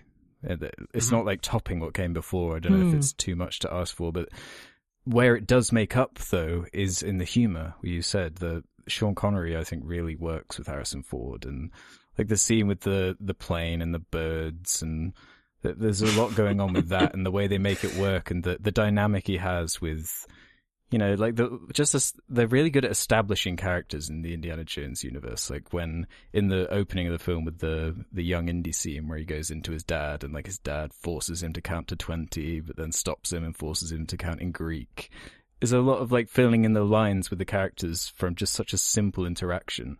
It establishes everything you need to know about the guy really well. And yeah, I really like his arc. I like the story of the movie. I like the places they go. I do like the boat set piece and the practical set they made. I love that when Indy has him held up again. That was I'd love to see fucking how they intense. Yeah. That's an example where the practicality adds so much. Yeah. Whereas I'm actually really looking forward to talking about the fourth one. But yeah, me too. That was from his like experience with like. Jaws is like doing these underwater like sort of mechanical or like partially in water mechanical set pieces. Like that was super intense. I love how the boat was like falling apart as it was being pushed into it. And just so much to think about in terms of like how they would have filmed that, how they would have built it. I probably have like a pretty good idea of how it was done, but it's still super, super cool and effective. And like, you don't see anything like that today in terms of like something where it's like, it looks like the actors are actually in danger right there, And it was like, like it was a long enough shot where you could see the action was still happening. The boat was crumbling. They are moving towards it. It wasn't just done through cuts. The actor is there. You can see Harrison Ford. So yeah, super effective. That's one of my favorite moments for sure. Like one of the best set pieces. Whereas another snag I have against the movie is one of the most aged pieces of effects work is the blimp sequence and the plane dogfight. To me, I felt the effects were pretty shoddy and aged. I guess they would have looked great when I was watching this on like a VHS and the screen was all blurry, but now it's all like up-res. Well, now you can watch it on your fucking phone. Yeah, I felt that was the only time I was pulled out of the aged nature of the effects work of some of it, because those first two I think are really, really solid. And most of the third one, actually, in terms of just the commitment to that look. But obviously blimps, they couldn't really get a real blimp. There are only like 20 in the world. It's so bizarre, because when I was skipping through the films to fact check the way the music was used, I was noticing a lot more green screen in the second film that I had remembered. I was like, holy shit, I just didn't notice like most of this while I was watching it because I was so into it, and it flows so well and it's edited so well. And also I think it has a good amount to do with like the lighting conditions for each time that they used a green screen, because in the second film a lot of it is used in like really dark kind of environments, and perhaps that allows it to, you know, the background and the foreground to like more convincingly blend and feel like they're a part of the same environment. Whereas in this film, the third movie, so much of it was done like broad daylight daytime. And so like this huge contrast of like how the foreground and background are lit, and it pops out way too much, where all I'm thinking now is like, damn, you could have had like a backlit projector and it probably would have looked better than doing a green screen for like these scenes. And there's so much of it in the third movie. And that's what's really weird about it, is like there was a lot of it in the second movie too, but I just didn't notice it until I was skimming through it out of context. It just worked better. I don't know what happened. I like that motorcycle chase a lot. It has some good moments in there, I think. When he shoves the pole in the guy's wheel and it flies up, like I think that's a great moment. That is cool, actually. Yeah, I liked that in concept. I don't have much issue with the action. I guess I understand the criticism with the effects, but yeah, it didn't really bother me in this film. That was a particular moment, the motorcycle thing, where I felt like there was one shot that was missing, where it was like the action, like I could understand what was happening action-wise after thinking about it for like a few seconds after, but I didn't immediately understand it. There should have been like a shot of the front tire hitting the ground is how I felt. It just felt like there was a shot missing in terms of like how to show that. I liked it in concept, though. I liked the idea. Yeah, sure. I mean, who knows? They might have had that shot and it didn't work in editing. Yeah, maybe feel too slow. I mean, who knows? Yeah. But yeah, action is not real. I have my criticism with this movie. Yeah. Yeah. It would just be mainly that it does feel a bit sanitized compared to the other two. I said it's good that this movie isn't as dark or as violent, but at the same time, I do kind of miss it. I do kind of miss the violence and the darkness. The film is maybe a little too friendly, a little too not trying to be Temple of Doom. That's almost what it felt like. Yeah, it feels like an apology. This movie is going to try as hard as it can to not be. Yeah, I mean, that's what Spielberg even said. Like, this movie's an apology. Like, we're really not going to be Temple of Doom. He literally said that? I love that whole blimp scene. I understand the effects, like when they're on the plane, or like some of the shots of the blimp. But I just like that whole set piece. Mm-hmm. Yeah, the green screen took me out of it for sure. Yeah, and I understand that. But there's green screen in all three of these films that took me out of it as well. Just this one particularly, though. The way it was used was so obvious. Yeah, like the first film has green screen too. That's like, man, that's bad. Maybe it's the best they could have done at the time. Yeah, again, who knows? Like, you try to put yourself in that state of mind. All I can say is, like, watching it the first time or the past few times, it didn't really take me out of it at all. Like, I was totally fine with it. And, those two actors really, really carry this whole fucking movie. Like, their dynamic is so great. I loved watching them together. And this is another film that really flew by for me. By the time it was over, I'm like, wow, that's it? We're at the Holy Grail already? Like, And, the end is kind of similar. Like, it reminded me of Monty Python a little. I think that's what Spielberg was trying to avoid. Like, the guy, the guy who's like who keeps track of like all the holy grails or whatever. Oh, yeah, the knight. And I do think that's a really iconic scene as well. Like, picking out the holy grail. There's all these fancy cups and, the bad guy picks the golden one and he dies. And then Indiana Jones picks like the shittiest looking cup and that's the one. I love that idea. I feel like that's a very popular kind of thing that's made it into pop culture as well. Just that. Yeah. Like I was even playing there's like a Jackbox. What the hell's the name of that game? Jackbox game. Yes. Yeah. And there's like a horror game where you gotta pick the chalices. Yeah, something like that. You put poison in one of the chalices. Trivia it's all Murder the different Party. like Indiana Jones chalices. Yeah, Trivia Murder Party. Yeah. That's it. It's like all these little things that are referenced in culture. I'm like, that is a great moment. It's really well done. I feel it's a bit better to go after like a Christian religion, like that kind of stuff, instead of like India. Like that's a bit insensitive. Like all the like child slaves and like the sacrificing to the gods. Like I'm like that's a little. But it's funny, but like that's so insensitive. And this is like it's more focused on a Christian, like Western ideology, Western religion, and history artifacts. I found that more. I found that more palatable. It was so much better for me to watch. Like I don't feel guilty watching this. This is actually like just fun. Like I'm really having a great time watching it. Yeah, there's no moment that rips you out in the same There's way. none of that shit. Yeah. And I would give this film a lot of credit for that. Spielberg at least learned his lesson somewhat. It's hilarious he doesn't like Temple of Doom. It's the best one for me. Yeah. Love it. What you said about the music, I mean, you're totally right. But also, I feel this film has a great score as well. I feel it's used really well, especially in the action scenes. I skimmed through this one. I couldn't find a single inappropriate usage of the main theme for sure. Okay, that's good. They used it they just used it once at the end. So I my wasn't really reasons for thinking not about connecting with this one that's are good. different. Yeah, same. Mm-hmm. I would say, my main criticism is that it's way toned down in terms of some of the violence and some of the, the darker elements that really made Indiana Jones, the first two, like really powerful, maybe. Yeah. Like really intense. Yeah, there's just so much more comedy involved. Like we haven't mentioned the Marcus Brody character. He's like a bumbling like sidekick to Indy. He doesn't do anything.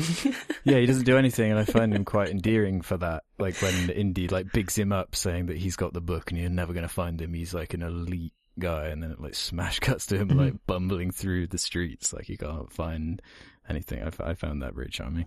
Yeah, that's the other appearance of that fat guy I was mentioning earlier, where he like picks him up at the airport and he literally rescues him from the Nazis who are about to entrap him. And then he runs into a cart and then or he runs into a truck and then it just drives away with him in it. Like, oh fuck, like he's such a moron. He couldn't even do that.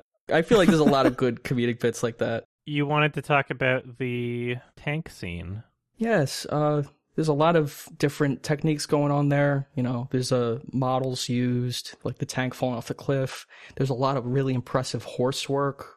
Like, there's just, once he's on the tank and they're fighting, like, I feel like there's so much about that scene that is really exciting. That's probably my second favorite set piece in the whole trilogy. Mm-hmm. Yeah, I find the way it jumps from inside the tank to the outside of the tank and how the different, like, characters are affecting each other in different action sequences basically, but they're in like the same vehicle. Like the guy in the tank's looking through, he's like looking at Indy through the binoculars, and then Indy like kicks it, and then that like tips him over, so then his dad has a chance to escape. It's the kind of thing we've been talking about with the escalation of action, and does it really well, like when he gets caught on the gun and he's being dragged up against the side of the edge. It is a really good sequence, that one.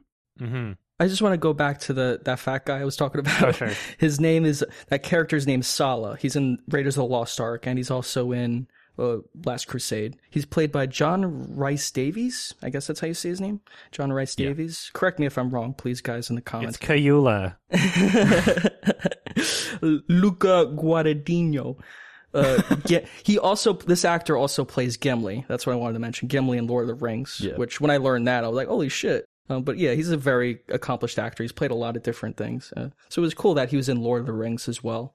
I just wanted to mention that. Yeah, I like that he comes back. Yeah, go back to the set piece, the action.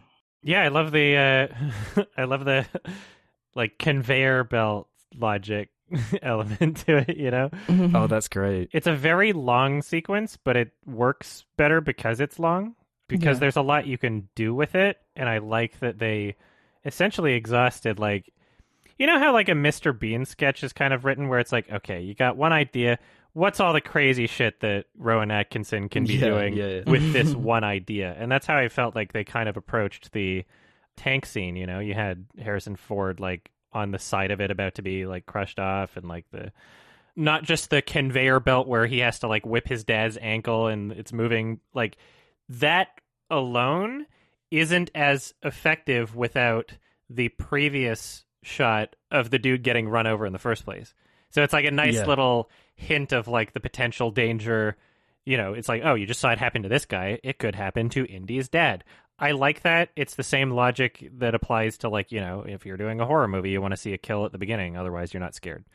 So, yeah, that was done effectively. It was really well-designed and well-executed sequence throughout. I liked it a lot. Mm-hmm. He did a lot of his own stunts, too. That's what it looked like. You know, a lot of great stunt work. I would like to know exactly how many, because there's some moments where I'm like, I would be surprised if it wasn't a stuntman, but, you know, you never know, because you don't see his face in some shots. Mm-hmm. There's a lot of rats in this movie. Let's see with the rats. Yeah, didn't they have to breed like thousands of them specifically for the movie? They like stepped on one for a second. Yeah. They had rat insurance. Oh, no. I hope the rats were okay. But yeah, that was pretty impressive, like all the fucking rats. I was like, holy shit. It's really scary shit. What do you think they did with them once the shoot was over? Yeah. Food? I don't know. Cat food? Yeah, probably. just throw one cat in there. Just let them loose. They just open the doors and just let them run out the warehouse. Just toss them into the poor neighborhoods. Yeah. Whatever. Yeah, that actor who played Marcus Brody as well. He had HIV at the time. Fuck. Like right before the film started shooting. Oh, really?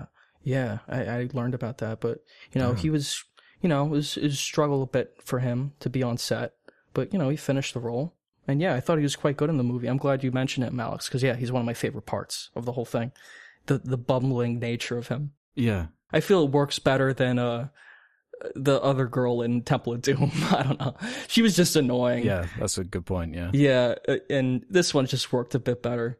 I like that Indiana Jones basically has to carry the entire movie, like. Everyone else is coming after him or they're useless. And he's the one who has to save the day. It works better in this context, yeah. I forgot to mention it in the first movie, but he has the line where he directly acknowledges that he doesn't know what he's doing and he's just making it up as he goes along. And that just is, that is his character. Mm-hmm. And I love that so much. Yeah, I do too. He's got a very exciting life aside from being a teacher, yeah. And they go back to his students again in this one. Like, you see him being a teacher again. Yeah, and I thought that was good as well. Yeah, good callback. You know, I guess a lot of this film, like, stems if you like the first film or not, or if you like those references. Because I really like the callbacks and all that stuff. I think it's clever, and I feel like in the context of this film, it works really well. I agree, yeah. I don't know if it was as common to do it at that time, but actually, Temple of Doom does have some callbacks, too. Because there's this scene where, right before the bridge scene, there's like the two swordsmen, and Indiana Jones, of course, wants to shoot them like he did the last time in Raiders of the Lost Ark, but he doesn't have his gun this time, so he has to fight them. Like, that was a great callback too. I feel all of these films have callbacks to each other. This one definitely has the most callbacks to Raiders of the Lost Ark, though. There's like 10 in the first 5 minutes. Yeah, these movies feel the most like together. Temple of Doom feels like it's not even part of these. It's so separate. It's the interesting child. Sure. Again, going back to Nazis again, and very similar tone, similar setting. I don't know, because on the subject of callbacks, within the flashback of, like, you know, young Indy, the amount of, I guess, notable character traits of Indy that they felt they had to explain was a bit much for me, in a way where it's like, if we were all watching a sequel or whatever for like a film that we love today, if we saw an opening scene where they're like, and this is why he wears a hat, and this is why he's scared of snakes, and this is why his name is Indy. Like, haven't we criticized that exact same kind of thing? Like, didn't they do that with one of the Star Wars movies where it's like Obi-Wan, what was his fucking like they it was like, oh, we just have to explain his name. They did it with Han Solo. Yeah, Solo, like, yeah, I'm Solo, blah blah blah. It's like it's a little bit cringe for me. I feel like these are going for very different tones. This film is very over the top and campy. I like that stuff. I think it's funny. Yeah, it's not as like explicitly campy as the second one. In Solo, it doesn't work because that movie looks like a war film. It just looks so brown and disgusting. That film is horribly unfunny and just boring. This movie's going for something way more lighter and fun and goofy. Like what the way you enjoyed Temple of Doom for being really goofy. Yeah, even though it's like super violent, over the top. Like I love that shit too. But I really like that they explain everything in this over the top way. I don't know. It doesn't, and it's not even these character traits are that important. Like it's just his hat. They're just the only things you could note about the character. It's all you really. have for Indiana Jones, right? Because there's really nothing to him. He's a guy who's a teacher, and then he goes out and finds treasure with a hat and a whip. And it feels like this trilogy is so perfectly wrapped up. I feel like I know everything I need to know about Indiana Jones, even where he got the whip and even where he got the hat, like all that stuff. I like having a conclusion, all that. Every question mark. Like, I guess that shit doesn't matter, but it's funny. Like, I like learning all that stuff. Every single thing that's defined his entire adult existence culminated within a 5-minute span. Whereas, like in one sequence, he's like, "Oh fuck, these are just everything that's gonna define me for the rest of my life." Scared of snakes, whip hat. Like I found all this shit in like 5 minutes. I find it funny that it's like he's like so not scared of snakes, like at the very beginning, where he's like, "See, it's just a snake," and just like picks one up, and then because he like fell into snakes, it's like, damn, like instantly terrified of snakes forever. But it's like he's not scared a lot. He fell into like the lion thing too. I don't know. He doesn't have a lion phobia as far as we know. That lion seemed a bit more intimidating than the fucking snakes. But yeah, true. Whatever. I like the opening of the movie too. So I just wanted to mention the opening shot where it's like the Paramount logo and then it fades into the rock face. Like I thought that was clever too. I like that. It was like a great little detail. I think it's very memorable and only in this movie. I find the Mr. Bean comment really funny because I think it actually does summarize the Indiana Jones movies quite well. And not in an insulting way. I'm not trying to be insulting. I just mean... Of course. Me neither. I think the way they write the movies is they come up with a concept, a MacGuffin. It's all about the MacGuffin. It's like, what's the MacGuffin for this one? It's the Holy Grail for this one. It's the Ark. It's why the fourth one stumbles so much and why they've struggled to continue it. It's so much about what's the setting? What has this character done so far? What are the set pieces we can think up of that to do with the MacGuffins that we've set in place, and how do we fulfill that in a story? I think the trilogy is perfect for the character. It's stretched about as much as it can do. There's not much more you can do. It feels very complete and suitable for what they're doing. I just need to get into Skull soon because it's driving me crazy not being able to talk about it. Yeah. He like turns into Kraft Punk at the end of this movie. He cannot die anymore. Well, that's one of his lines. He's like, "Did you know I cannot die?" Sorry, that was a little bit of a reference, but yeah, the whole immortality thing was interesting. I love how immediately they solidify how fucking stupid the female lead is in this movie. Don't cross the seal, but I want to. And then it's like, "Oh, I can't hold, I'm holding on to your one glove. Maybe if you want to live, give me your other hand." No. And just falls to her death. Okay. I like the girl in this movie. Yeah, she's a bit dumb. I mean, yeah. Yeah. I don't know. This film works for me. It works so well. I feel it's just as good as Raiders. Maybe slightly better. Cause that, I don't know, the tone, everything about this movie. Like, I would show this one the most to people just because I feel it's the most watchable. It's just really fun. There's nothing like context wise you have to explain, like, oh yeah, if you're fine with like the child slavery and all that.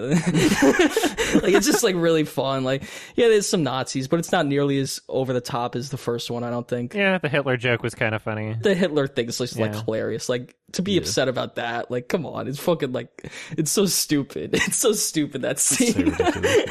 It's fun. I love that moment. It was really funny. Overall, I think this is like the strongest one. I guess it's interesting we all have a different favorite, right? I guess that says a lot about this trilogy. You know, Adam's Temple of Doom, Alex, yours is Raiders, and then mine's Last Crusade. It shows like which one, like they all have elements that work for certain people, and I don't know. They cater to different things, don't they? Yeah. I really like this trilogy a lot. I think it's an incredible piece of filmmaking, like one of the most iconic pieces of art like ever. It's really impactful. I love all three of these movies a lot. Yeah, I adore the trilogy. I mean, they're not deep movies. You said it earlier. They are going for the pulpy fun, and the action is what is important. I feel like for what they are, it's as good as you can do. Like, these are really great, really exciting, high production value, lots of practical stunts and sets, and really inspired settings. Like you said, it feels like they really think out the action sequences almost the way a comedian would think out like his comedy bit or like a skit, like a comedy skit. Yeah. It's like really, there's moments that are really funny within the action scenes because they're so like clever. Like the music would cut off, dun, dun, dun, and he'd like fall off and hang off the side of the tank. And oh shit. It feels like a lot of action scenes now like don't have that. It just feels like a bunch of shooting, or it's just too like dull. Spielberg really nails like the peaks and valleys of the action, where there's a moment that's funny and then there's a moment that's really intense, and then there's like a great like character moment, like someone says a line to someone else that's funny and it feels organic in that moment. I don't know how he does it. It's really well done. I love these movies. Sorry to keep saying it. Yeah, no, I just like just going off the balancing act the movie goes through. I do like the balance of the action scenes and then sneaking in the trials where he's using his brain to solve problems. He's not just about punching. He does a lot of punching, but he's a dork at the end of the day. I love that he's like a historian at heart, and he gets giddy at the idea of history. Yeah. Like, unlike James Bond, where it's like a spy and everyone's like wants to be him, and it's like glorifying something not that relatable, whereas Indy's so pure in what he's going for. I think that's what a lot of people connect to. He's a teacher. He likes history. Yeah. It belongs in a museum. We could all like history. Last Crusade, if I was going to rate it, I don't know about you guys, I'd give it a 9 out of 10. I'm just a smidge under. I'd give this the same as Temple of Doom, I think. 4-star for me. Yeah, they both have kind of what the other one doesn't for me, whereas the comedy and the tone's really consistent in the third movie, but the action isn't quite what I get from the second movie, so I feel they're about on par. Yeah. Love the set pieces. Except the ones with really shitty green screen, of which there are quite a few. Plot-wise, take it or leave it. It was like the first movie, but different also at the same time. All right. 5 out of 10. Sorry, everybody.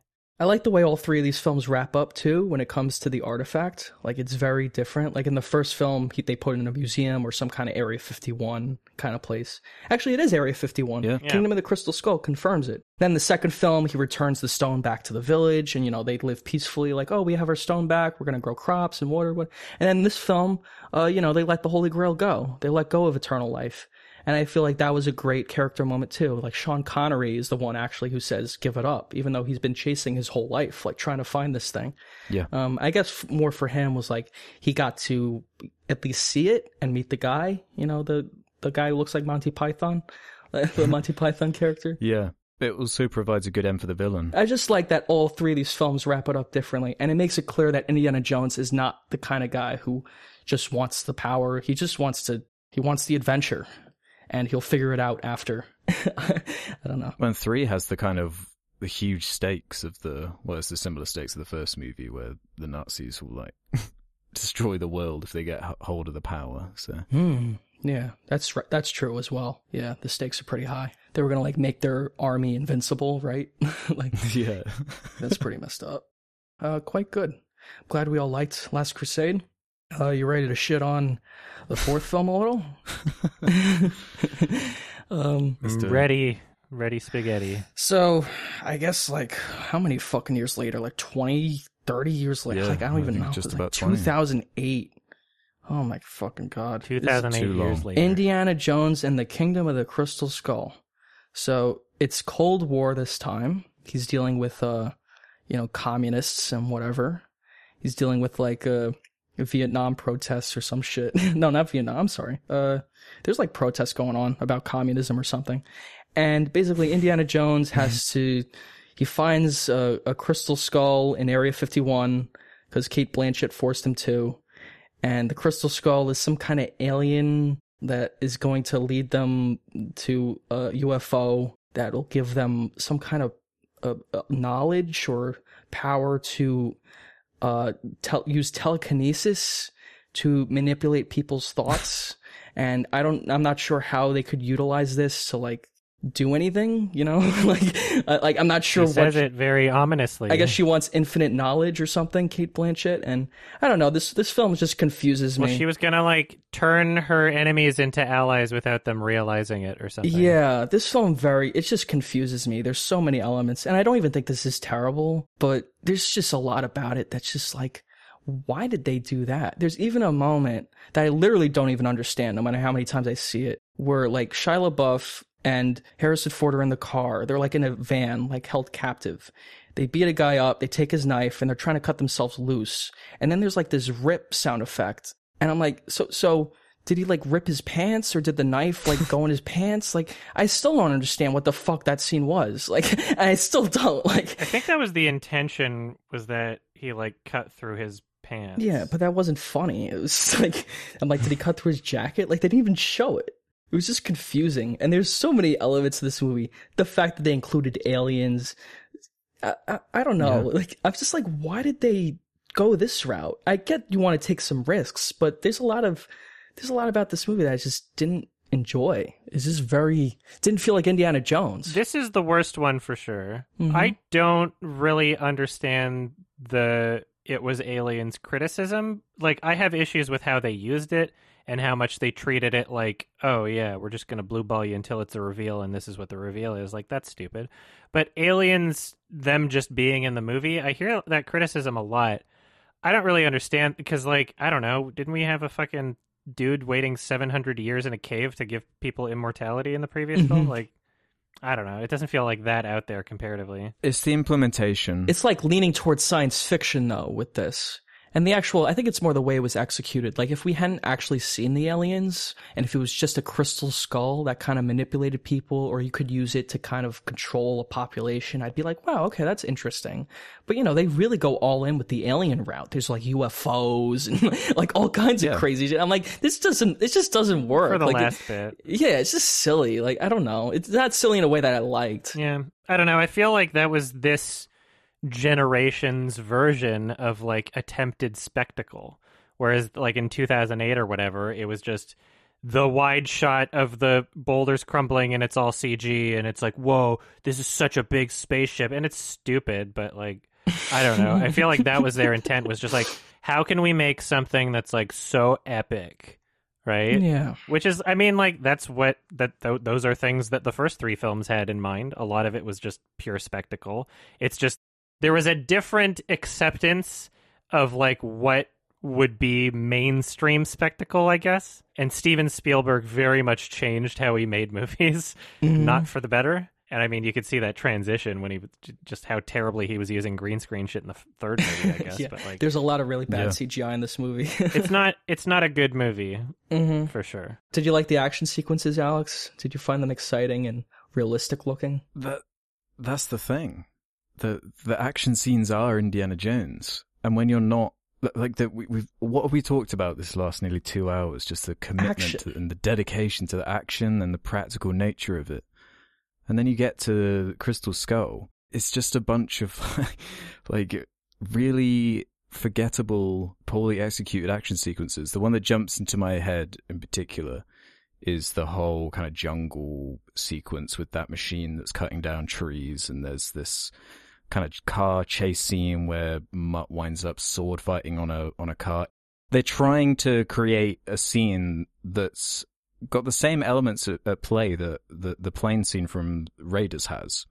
But in the execution of it, in the way the just the awful like green screen stuff, the visual effects work. It looks terrible. It looks so aged, so bad, and it is just flexing the visual effects of the time. But this is such a early 2000s like flexing CG thing, where all these big movies from that time were trying to push the boundaries of CG. And it would have been good in 2008, but the problem is, unlike those original movies, it gets worse with time because the technology improves so quickly. Yeah, it's not like a couple of shots of green screen. Yeah, like the other films. This is like whole sequences with tons of CGI. Shia LaBeouf swinging with monkeys, and no restraint. I just thought it looked terrible. Yeah, I just couldn't get into it at all. It reminded me more of King Kong 2005 than it did of Indiana Jones movies. Yeah, yeah. No, I kept thinking about that too. King Kong had a character in that film, at least, you know.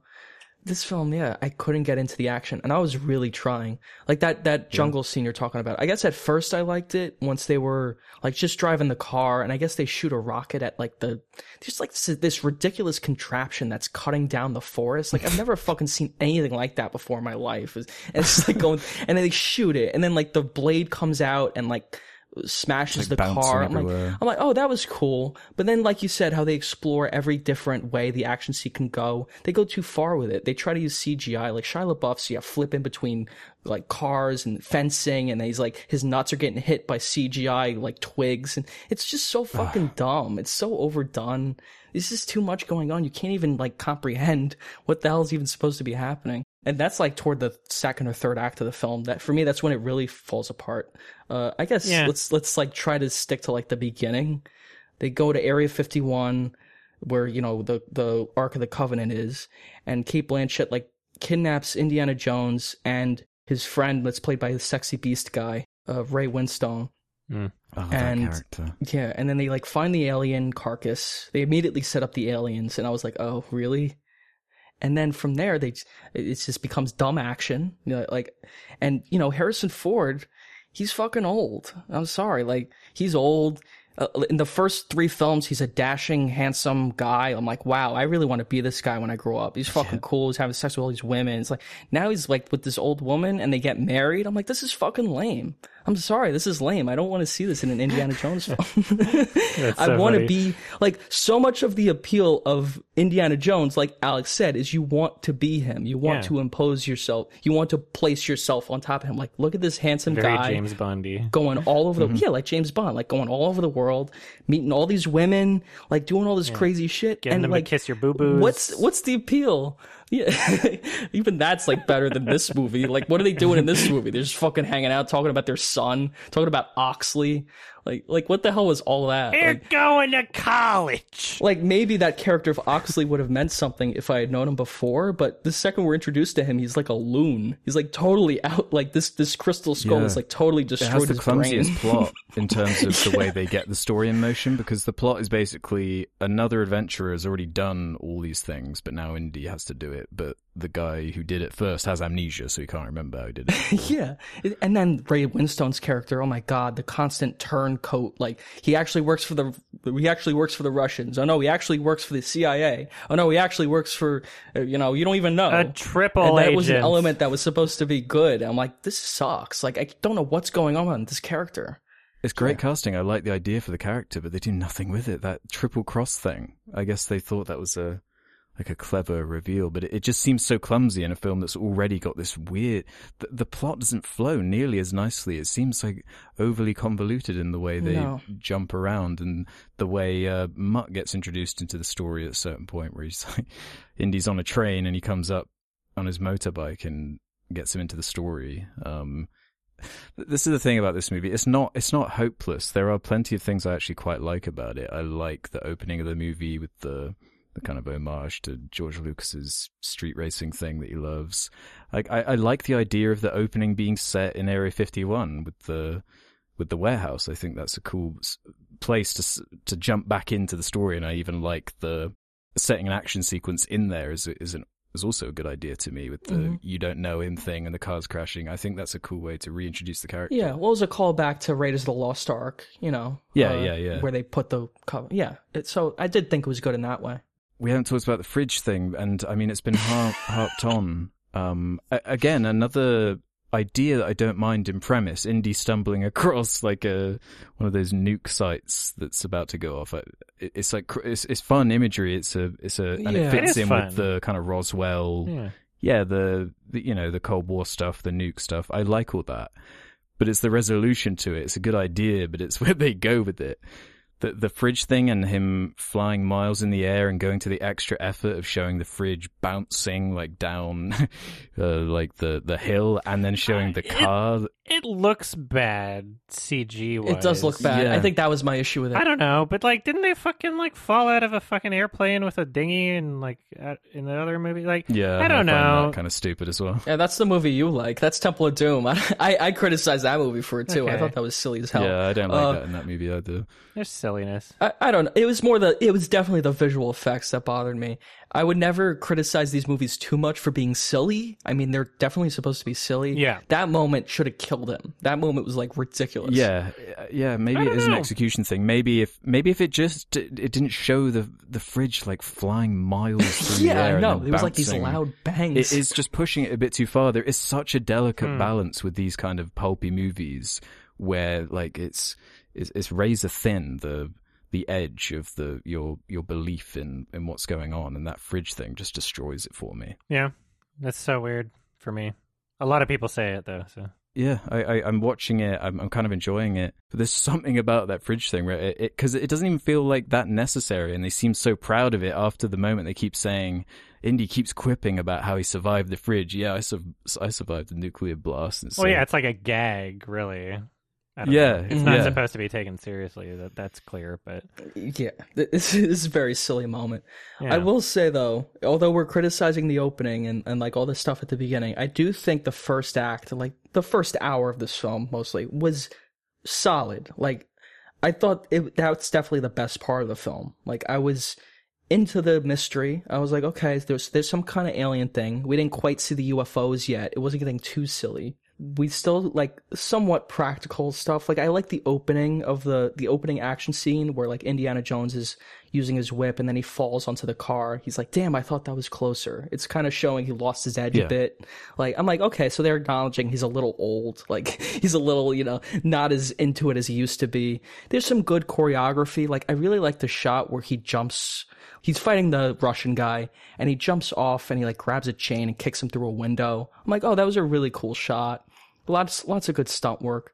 Then it gets into like him teaching again, and he meets Mutt, and there's like I think it's a great action scene where he's on like the bike and that was fun. They're going through the library. Yeah, that was really fun. It's a lot of practical stuff, and it was very simple. It was very simple. Like wow, it's going back to the trademark of this series, like just practical action, like really well done. You get a good sense of the period in that scene as well. Like that's why I mentioned the protests and all that stuff. Like it felt like they utilized every like route they could go with that scene in a really clever way. And then like once they get into the jungle and all that shit, it becomes really CGI heavy. It really gets into the alien stuff. There's too many characters. Like I like Cate Blanchett in the film, but it's just so unclear what she's trying to do. Like she has this skull. She wants some kind of mind control over people. I get it's some kind of like Red Scare allegory, like wanting to control people's minds or like making people paranoid or something. I guess that's what they're going for. Yeah. But it's just it's so weird. It's so confusing how it's presented. Yeah. And it's not clear. Like, these are stupid adventure movies. I feel like the first three are very clear in how they're presenting these things. And this one's just goofy. I don't know. The first three films, I didn't give a single fuck about, like, the overarching goals. The fucking cup or whatever. Okay, this is like not giving a single fuck, but like those felt organic. Like the Ark of the Covenant, the stone and Temple of Doom. They were just irrelevant to me. I was just there for like the action set pieces. The Holy Grail, like I don't know, those didn't distract me. I'm like, these things have history. These things are real. Like they had just like paintings. They've been written about for decades. They have real religious significance. And this is like a stupid alien skull. Okay, that's fair. Yeah, this is like a dumb there's no history of this fucking thing. It's stupid. It's just stupid. Like they just pulled this out of their ass. It's in Area 51. Like okay, like. It's just so, I don't know. I really wasn't digging it. I think it is the lack of mystery. I think they were probably trying to think about like what kind of set pieces and what kind of like plot devices they could have given the time period, right? Because like this is set, decades after the first film, so they have greasers and all that shit. Yeah, and so that I think that was like their priority in terms of like, okay, we're gonna do indie, but like we're gonna really capture the time period, and so you have the nuclear test sites and Area 51. I think that's where it came from, and I'm not trying to say it worked well, but I feel like that can at least be rationalized in terms of like what they were trying to do. Like it's not just like random nonsense, at least. And Roswell, like the fake like conspiracy that the UFO crashed, that was in like the 40s. That's like the late 40s that happened, which is around the time Indiana Jones is set, like the first three. So I don't know why they just didn't go back to that setting, or if you're gonna go 60s, do something else. Don't do the alien thing. They were stuck with the age. Yeah. Oh yeah, it is the. Well, no, the first indie film was like the 30s. Oh, yeah? Well, Nazis were like the 40s, right? 30s, 40s. I thought I read on the wiki, unless that was just... whatever, fuck it. I'm not even going to bother to fact check. Yeah, fuck it. But I mean, I think it's very illuminating that even Steven Spielberg himself admitted that he never liked the MacGuffin of the movie. And that's the director of the movie in Empire magazine in October 2011. He said...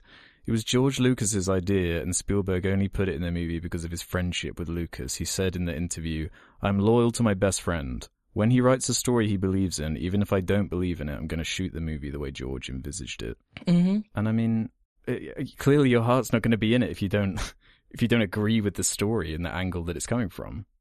I just find that so strange. It's just loyalty to your friend. Like that's all. That's all that's keeping him going. Another illuminating point is this one. Harrison Ford was adamant that he got to wield Indiana's famous whip. Paramount executives wanted the weapon to be computer-generated because of the new movie safety rules, but Ford branded the rule ridiculous. And this kind of goes back to this idea where the 80s movies, they are like time capsules. Mm-hmm. We're not going to get action movies quite like that again. So getting this 2008 Indiana Jones movie, it feels torn between worlds. Like it doesn't feel like it should exist, like it needed to exist. Like we said earlier, the story was over. Bringing back Marion's an okay idea for it, but we already had the ending. Like it doesn't having him getting married at the end and teasing Mutt as if he's going to be the next Indy. There's something not very satisfying about that. Psych! Yeah, because that's another thing too. Even Shia LaBeouf publicly shit-talked the movie. That's funny. Which like personally upset off. Steven Spielberg, and Harrison Ford called him a fucking idiot for publicly lambasting the movie. Well, he was just plagiarizing somebody else shit-talking the movie, so whatever. Oh yeah? What did he say? Do you know exactly? No, he's just a known plagiarist. He's a fucking jerk. Yeah, he's a dumbass. Fuck Shia LaBeouf. He sucks in this movie. He's fucking terrible. What's funny, like, there are some movies that I think he's like pretty good. Like, he was good in Pieces of a Woman, but there's still like every single movie, even the ones that I think he's good in, there's still like some scene or some moment where it's like you almost had a consistent accent and then you didn't. Yeah. Every single movie I ever watch him in. Mm. To me, he seems like a guy who's passionate about his craft. He seems like he's a guy who's passionate about being a dipshit. Sorry. Like, he wants to be a good actor. And there's like moments in this where he's like fine. Like I actually like the scene a lot where they get that greaser scene. Like when he's in the bar with Harrison Ford. Like that's a really good scene. I actually like that a lot. Most part he's overacting. He's like playing it up too much. He doesn't have the charisma of Harrison Ford. Like there's no way you can even capture that level of, like, even Harrison Ford as an older man, he still has his moments in this that are really funny. I don't know who else you could get. Indiana Jones. I don't know who else you can get to play that character. There's such a bad scene in this movie that bothers me so much every time. One scene. Just one in particular, and it's the sand scene where they're sinking in the sand. And, so lame. It looks like a really bad soundstage, and you don't say. It's like based around this gag where like a python thing comes in and he's got to grab the python and the gag. It's the only rope. Yeah, and then this like fake ass snake Indy's holding onto, and it's like stretching and pulling. It doesn't. It looks work. so fake, and then they just throw it into like the forest. Like, bye bye. Oh fuck that thing. That was terrible. And the sound design in that scene, like the bubbles, and Yeah, you're right. It looks so fake. It felt so fake. And that scene is pointless. Like, once they get out, they get captured by the commies again, and that's the end of it. Like, they just get, and it moves on to the next scene. Like, that scene was so pointless. It was just to introduce that Mutt was his son. That was the point of the scene. You're right. Yeah, that was the only point of the scene. Part-time. Yeah, I'm glad we mentioned that as well. That's like in the trailer, they use a better take of it. And that's like it memed the shit out of it. The Red Letter Media review mentions it, but literally when he said that, I was thinking the exact same thing. I'm like, I remember that line in the trailer, and it was really cool. And then in the movie, they used like this part-time. Like, it's terrible. I'm like, why did they use that take? It sounds so bad. There's so many confusing choices. It makes that moment funny, at least. Yeah. Like, I can't even watch this movie seriously, because there's so many parts that are like, it just takes me out of it. Like that, the fridge. Like CG ants, CG scorpions. It looks like you just brought a knife to a gunfight. Yeah, all the CGI animals really took me out of it. They use, those rats in Last Crusade. I was like, that got a genuine disgust out of me. I was like, rats. And now, like, movies now, they wouldn't even do that, of course. Like, it's very cruel. I guess you shouldn't do that to rats. I mean, whatever. Yeah. But they should use CGI rats now. But, it removes kind of the impact. I guess if the CGI rats look real, I wouldn't mind, but they look fake. There's no rats in this movie. The monkeys look fake. Gophers, the ants look fake. The monkeys, and the gophers. Ants, the movie starts with a CGI gopher. I'm like, what the fuck is this? Like, compare that to the opening of the other film. Yeah, I was getting like real G-Force vibes. It looked like G-Force. Does that mean? Why was there such a commitment to that gopher thing? Because it's a funny gag, apparently. And then again, establishing the setting in a way that wasn't really organic to the story. It was just like these teenagers riding along, these like commies driving the car to the army base. And it's like, okay, so what does this have to do with anything? I get it setting up the setting. I get the credits sequence, but it's just not, like I'm not learning anything. This is such fluff. If I looked away from the TV for 2 minutes and looked back, I wouldn't get any less or more out of the story. It's the same shit. I don't know. There's so much about this film that feels like it's just a waste. Mm-hmm. I feel like his heart wasn't really in this, Spielberg. Or Harrison Ford. Mm-hmm. The first, 10, 15 minutes of the movie, Harrison Ford looked like he was, falling asleep. He kind of got into it at a certain point, but, it was so jarring watching, the first part of the film. Is like, holy shit, you're not even there, emotionally. Or There's a quote here saying Spielberg did not shoot the movie in digital format, which his friends like George Lucas were doing at the time. And in his words, it looks like it was shot 3 years after Indiana Jones and the Last Crusade. You'd never know there were 20 years between shooting. Lol. It's just not true, is it? Curb Your Enthusiasm theme. I think the film looks really bad, even when it's not CGI heavy. Like the glowing and it just doesn't look good to me. I think it's the worst looking film. Yeah, it does. The glowing does look really annoying. The color palette. Yeah, it's just not necessary. Just distracting. Which is weird because you can artificially create something in a computer, right? Why would you not want to match the color palettes of the original films, with how the green of the environment? It's such a different green, than the other films, right? And that weird yellow glow shit. Why would you color it that way? You have to be consciously aware that you're doing it in a way that's not like the other films, right? I don't know. I feel the real statement this film should have made is having practical action, utilizing as much practical effects as possible, because that's what made the first 3 work, and that's what they were paying homage to. The original, the Flash Gordon kind of things, that kind of stuff. To have it so CGI heavy, I think that really took me out of it. Yeah. And if they make another Indiana Jones film, I believe they're planning one. I hope they go more the route of, get a younger actor and use practical action.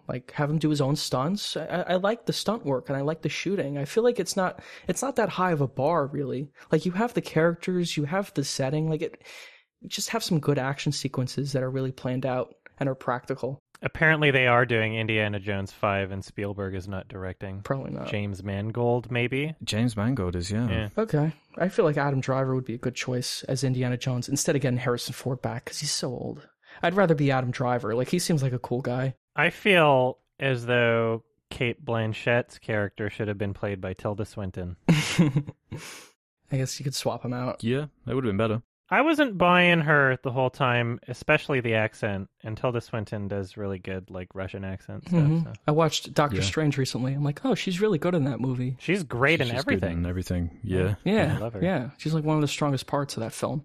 Cate Blanchett, I like her as an actor, but I thought her accent was like, you will help us find it. Like, it was too, weird. Too much, like, Her character was too kind of much. annoying throughout the movie.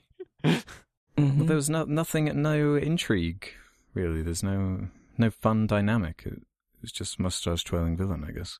Mm-hmm. Femme fatale. There's too many characters, you know? Like, Harrison Ford doesn't have many moments with just, like, one character. Like, he's with Mutt for a little while, and I'm like, oh, their dynamic could work, but then it's hijacked by Oxley, and then Marion comes in, and Cate Blanchett, and Ray Winstone, and it's like all these fucking guys, like, and they all have their own scene. It's like, okay, I'm not, you know, there's nothing, I don't know, it's just nothing grabbing me about this film. How did you feel about Marion coming back and the way she's implemented? I mean, she's an old lady now. She was hot in the first one. Mm-hmm.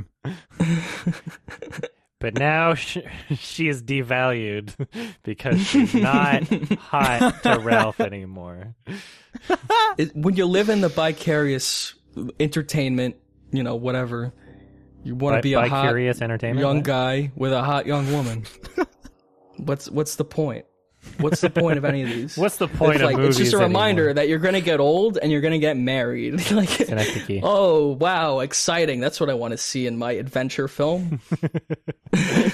Settle down. Fuck you. I want to watch him have fun. Like, that's not fun. It's just not fun. I'm sorry. You didn't like Uncharted 4? That was actually a story that was about a man, like, coming to terms with, like, the golden days are gone and maybe kind of having a midlife crisis. You know, that's like a real thing that guys go through. Mm-hmm. And this film, he wasn't going through any kind of midlife crisis. It was a fucking stupid movie about finding a crystal skull. And he just happened to be 60 years old because that's the only way they could sell the movie, because no one would see it without Harrison Ford. So it's like, it doesn't matter if he's 90 years old. We'll fucking throw him in if he's a skeleton. Like, it doesn't matter. Yeah. It's just marketing. It's so cynical. You know, I actually would have preferred a younger actor if he was really good. You know, not Shia LaBeouf. He fucking sucks. Like, they shouldn't. But, you know, someone good, like Adam Driver. Yeah. No, he would have been much better. But think of how they recast James Bond. You know, once they get too old, like Roger Moore's old, got rid of him. Timothy Olyphant or Timothy Dalton. Sorry, I'm not sure if anyone else can play Indiana Jones. Honestly, the ideal would have been just never make another one after the trilogy. That would have been the ideal, but obviously that can't be done. You know, money. They should make Indiana Jones 5, and this time he's actually in space with the aliens. I think that would work. I'm actually a little confused about maybe because I wasn't like super glued to the third movie, I guess. But like, is Indiana Jones immortal because he drank the cup, or like what? How does the logic with that work? No, they explain it in the third movie. Yeah, I must have not paid attention to that part. The night guy explains it, that there's like a restriction that you have to stay there within the realms of the tomb if you want to be immortal. That's the catch-22 of it. Okay. I really wanted to mention this as well. We were talking about insensitivity and all that. I feel like this film is the most insensitive of all of them. The portrayal of like the natives who were guarding the crystal skull, or like there's like some other scene earlier where he blows a blow dart into his thing. It's like Peter Jackson's King Kong. Poison dart. Yeah, it was like Peter Jackson's King Kong. No development. They're just like savages who they come out of the walls. They've been sitting here for 1,000 years guarding the skull. It's so underdeveloped. I'm like, who are these people? Like what's going on here? And it's taken more seriously. Like, there's supposed to be more of like an unironic fear element to it instead of like something campy. And there's nothing going on with them. Yeah. They just come out like, and they don't serve any purpose. There is inconsequential to the plot. It's like the ants in the scene where the ants are eating them. Like, it's so dumb. It's so unnecessary. It doesn't add anything. That's just a throwaway idea they had for one of the previous indie movies. It's like, oh, we have CG, we can just do anything we want now. Let's make it happen, guys, without thinking about how this really affects. No more restrictions, because that makes good movies. No, it kills stories like this. That final was not the final shot. One of the ending moments where Indy's kind of standing with the wide shot of the UFO coming out of the Mayan temple. it seemed to me like that was what they'd built the whole story around, was that one image. It's like, yep, that's going to be our movie, and we've just got to clumsily get to this point, and that will somehow be the payoff, that Indiana Jones sees a UFO. And to me, it's just going back to the jumping the shark thing. It's been colloquially kind of changed the jump the shark thing to the nuke the fridge, because so many people are so disappointed by it. I've actually heard that a few times. People say nuke the fridge. Mm-hmm. That's hilarious. Yeah, so it's great. Yeah, you're totally right. And it's just an easy thing to point to just boil down.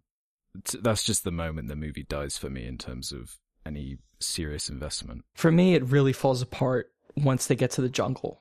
The quicksand scene, actually, I think that's a great point, because the quicksand scene, and then right after that's the car chase. Yeah. And if the quicksand scene wasn't there, it literally wouldn't matter. It would be the exact same movie. Like, if, That's real bad, that stuff. Real bad. They just needed to throw in a line where, like, oh yeah, Mutt's your son. Like, the whole movie was, like, kind of bad, but I wasn't, like, super bored throughout until it started, like, trying to wrap itself up at the end, and somehow also decided it would take forever to do it.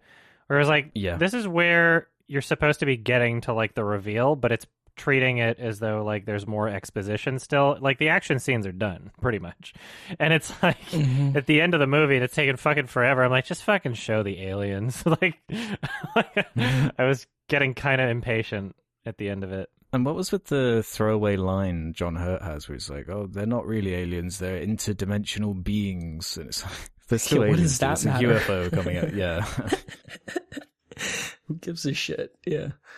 There's, like, barely any dialogue about the other artifacts, like the Holy Grail. They're like, yeah, it makes your life eternal. Like, that's it. Yeah, it's like they felt the need to over-explain it. Yeah. There aren't whole scenes where, like, yeah, look at the Holy Grail. They overcomplicated it. Look what it... Yeah, they do. The Crystal Skull, I guess that's the controversial element, right? That is the MacGuffin of this movie. See, I've got no problem with the Crystal Skull, but it's like, when at the end of the movie you've got like all these crystal skeletons zooming and exploding into each other, and then this CG alien like tilts forward into the camera, and he's like looking. And Kate Blanchett like blows up into it's sparkles. Just too much. Yeah, it's like, did they release it in 3D? They might have, I don't know. You know. I think they genuinely might have. Yeah, because it seems like one of those shots. It was before Avatar 2009. You know, that's when all of that took off. Like, once Avatar made money, they were really trying to push 3D at that point. Yeah, that might have been the start of it. You know, there's a lot of really confusing elements. And you can just completely disregard it. You don't even... When you recommended it last episode, you were like, yep, the Indiana Jones trilogy.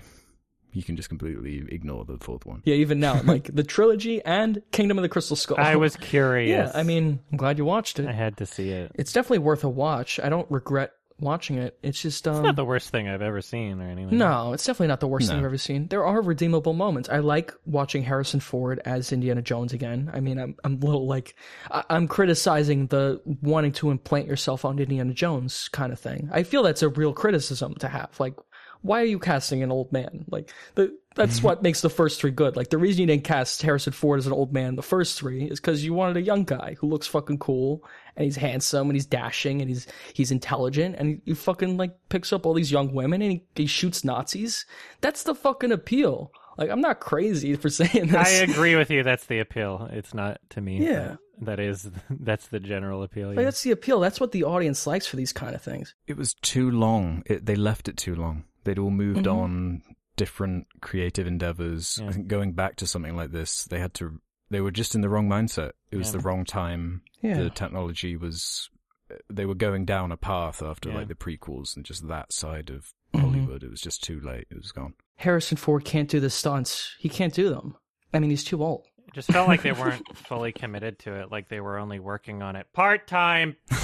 Part-time. Part-time. Yeah, Spielberg was probably making another movie. Part-time.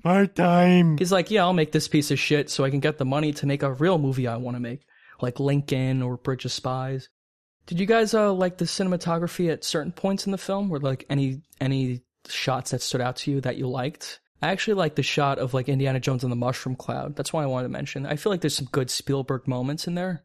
I just wanted to get your thoughts. I mean, it wasn't horrendous throughout, except for the fucking monkey scene, I guess. But yeah, I like the first action scene. I like the motorcycle chase. I like the shot where like the Russian guy comes into the base and then he like goes to tie his shoes and the other Russians shoot like the army in front of him. I thought that was like a clever like reveal.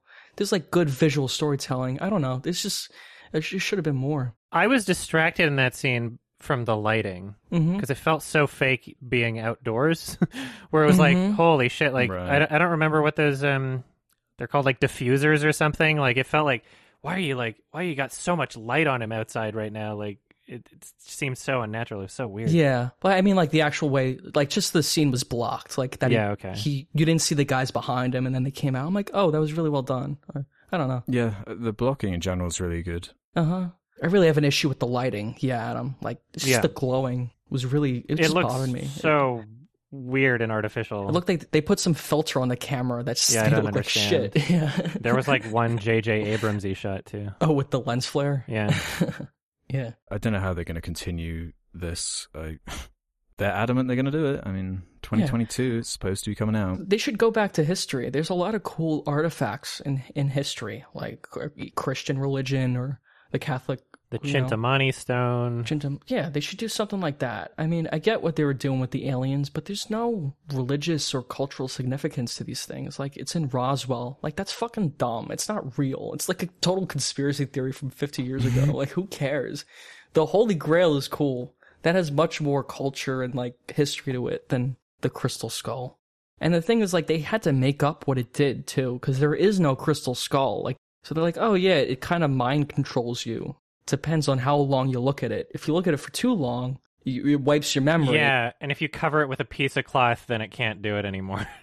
And it's sometimes magnetic too. Yeah, a piece of cloth, right. It's like totally, it doesn't even matter. It was kind of silly. Yeah, the Holy Grail has so much, like, before you even see that movie, you're like, the Holy Grail? Wow. And the Ark too. You're like, what the fuck's a Crystal Skull? It's like a vodka brand, actually. Crystal Skull is a vodka brand? Oh, yeah. Isn't that the Darren Aykroyd? Dan Aykroyd, yeah, isn't it? maybe it was like an ad. I've had that. Dan Aykroyd paid for it. When did that get founded? Let's see. Hold on. Was it pre-2008? My granddad got me that for Christmas. He got me, like, the Crystal Head vodka. I'm like, oh, wow. Thank you so much. It was actually pretty good. Let me look this up on Wikipedia. Oh, my God. It was introduced in 2008. This is a big conspiracy now. Whoa. Suspicious. Introduced in Southern California in 2007. It was founded and conceived in 2007. I mean, if it was conceived in 2007 and they were talking with it could have been an ad. That's funny. Could have been a secret ad. Yeah. They're not required to like disclose things in the same way as YouTubers. What if Dan Aykroyd saw a trailer for Crystal Skull and had the idea? Oh, maybe. Yeah, maybe he hopped on. Dan Aykroyd thinks the reason aliens haven't communicated with us is because of 9/11. Because of what? Because of 9/11. Or, you know, like aliens like want to communicate with us, but they see like how horrible humanity is. Like we have all these wars and we kill each other. Oh, right. They're having a time. Let's not bug them. It's like, oh my God, he's a fucking crazy man. But his vodka's pretty good. I've had it. You know, maybe those crazy people make really good vodka. His vodka is average and the bottle looks cool. He makes good Ghostbusters movies. I'll say that. I think he's got like a restaurant in Toronto that I went to. Yeah? Is it good? Dan Aykroyd? Yeah, I'm pretty sure. Unless I'm confusing him with somebody else. He's an interesting fellow, Dan Aykroyd. He's probably got a crystal skull somewhere in his house. Oh, more than one. Yeah. I can bet. He's a total nut. I mean, I'd love to talk with him. You'd be a great guest on this podcast. We could talk about this movie with him. Yeah. Yeah, there is a restaurant that he owns in Toronto that I went to. Oh. I'd also want to mention for this film, the score. While it does use the Indiana Jones theme and all that, I like that stuff. There aren't a lot of original compositions in this movie that I thought stood out to me. And even Temple of Doom, like there's like that theme that Mola Ram has, or like, there's this choir in it that's like different. Yeah, Temple of Doom music is awesome. Yeah, Short Round's got a theme. I love the score in that film, and there's like these new themes introduced in every single film except this one. It doesn't really, you know, nothing really stood out to me. Yeah, bland. I think they tried with I think the skull does have a theme, but I couldn't hum it to you. I couldn't really remember it. It's just forgettable. Yeah. I don't think this is... I think it was kind of like that. Oh yeah, that's how it went. This film doesn't work for me, and I really wish it did. I really want it to work for me. I saw this as a it kid would have as been well. nice if it was good. When I saw it as a kid, I'm like, yeah, that was fun. I liked it. I liked the chase scenes. But, growing up, seeing it now, I see, the CGI. I see the horrible writing, the references to the other movies that just don't make sense. And I don't know. This film doesn't work for me at all. I would still recommend you watch it at least to, complete the series. But it's not nearly as good as the other three. I don't think anyone could even argue that to me. Raiders is such a better film than this is. It's so much more consistent. It's funnier. The action's better. It's so much more intense, and the stakes feel real. This one's just dumb. It's just, there's no significance to anything. The Crystal Skull is stupid. Shia LaBeouf is terrible. There's just so many things I could list off the top of my head that are fucking awful about this movie. It was the most boringest. Mm-hmm. It's really boring. Yeah. It really falls apart. The pacings, yeah. Yeah. There's no good action in that second half of the movie. Think about the other movies. You had the mine cart, and then you had the cart chase, and then you had the bridge. And then in Last Crusade, there was the excellent tank chase, and then you got to the Holy Grail, and it fell apart. This one's okay, you had a stupid CGI jungle fight with this machine that made no sense, that doesn't exist in real life, followed by monkeys, followed by a stupid anthill. That waterfall scene is so fucking dumb. There's 4 of them. So it drives off the cliff and then the twig catches him. And then that's the end of the action. There's no action for the rest of the film. It's just exposition, stupid alien CGI, a UFO, and then that's the end of the movie. It's fucking terrible. And then they get married. That's what you want to see, a wedding in your adventure film. Yeah, these two old guys get married. How fucking exciting. Fuck this movie. Yeah, fuck this film. That's what I wanted to see. I wanted Indiana Jones to die a bachelor. That's what I wanted. You could just invite some girl back to the never die place and then live there for hundreds of years. Yeah, You could open a bar down there. Yeah, yeah, Club Obi-Wan. Crystal Skull vodka all day long. Yeah, you guys have already said it. It's easily the worst Indiana Jones movie. Wrong story. The heart wasn't in it. Yeah, it's still a Spielberg movie, so at the end of the day, so it's watchable. It's really boring towards the end, especially after all that action's over, and you're just so exhausted and checked out. It's got some okay things to it, so I'd give it 2 stars out of 5, but it's definitely not what I wanted. Yeah, I'm sorry. I really love these movies. I really wanted to like this movie. I just don't want to get old. I don't want to die. This movie, it sucks. It's Indiana Jones, King of Crystal Skull. It's just a reminder that you're going to die. Yeah, 2.5. I'm sorry. It's fucking bad. It's not even bad rating, I don't think. That's me being generous. You give it 2.5 out of 5? Yeah, it's average at best. At best, it's average. Well, I'm with Alex. I give it a 4 out of 10. It's kind of bad, kind of boring. Not the worst thing I've ever seen. If it was more funny bad, then maybe I'd bump it down to a 3, but it's kind of non-existent, barely pay attention to bad sort of thing, It's just whatever. Yeah. It's good if you have it on in the background. There's it's not the worst thing ever. There's some things about it that are fine, but not great overall. It doesn't even seem like a film that wants to excel in any way. There's nothing about it that was even trying to be... It's in spite of itself from the word go. Mm-hmm. Are you suggesting that there was some sort of financial motive towards creating that film? If Spielberg really didn't want to do it, he should have just not directed it. He should have brought in a new director who had some passion for it. Well, let's see how James Mangold does later, I guess. Yeah, I like James Mangold. New blood is what it needs. Yeah. Sorry, Indy. I wish I liked all the movies. First 3 is solid, though. I'm glad you watched them, at least. I'm glad you found things to appreciate. We clearly talked a long time about them, so there's a lot to say. Meaty discussion. Yeah. They're very meaty, yeah. Thank you for watching them. I genuinely love the second one. I'll watch it again for sure. Good. They're a great part of film history, all 3 of them, so it's good to watch. Okay.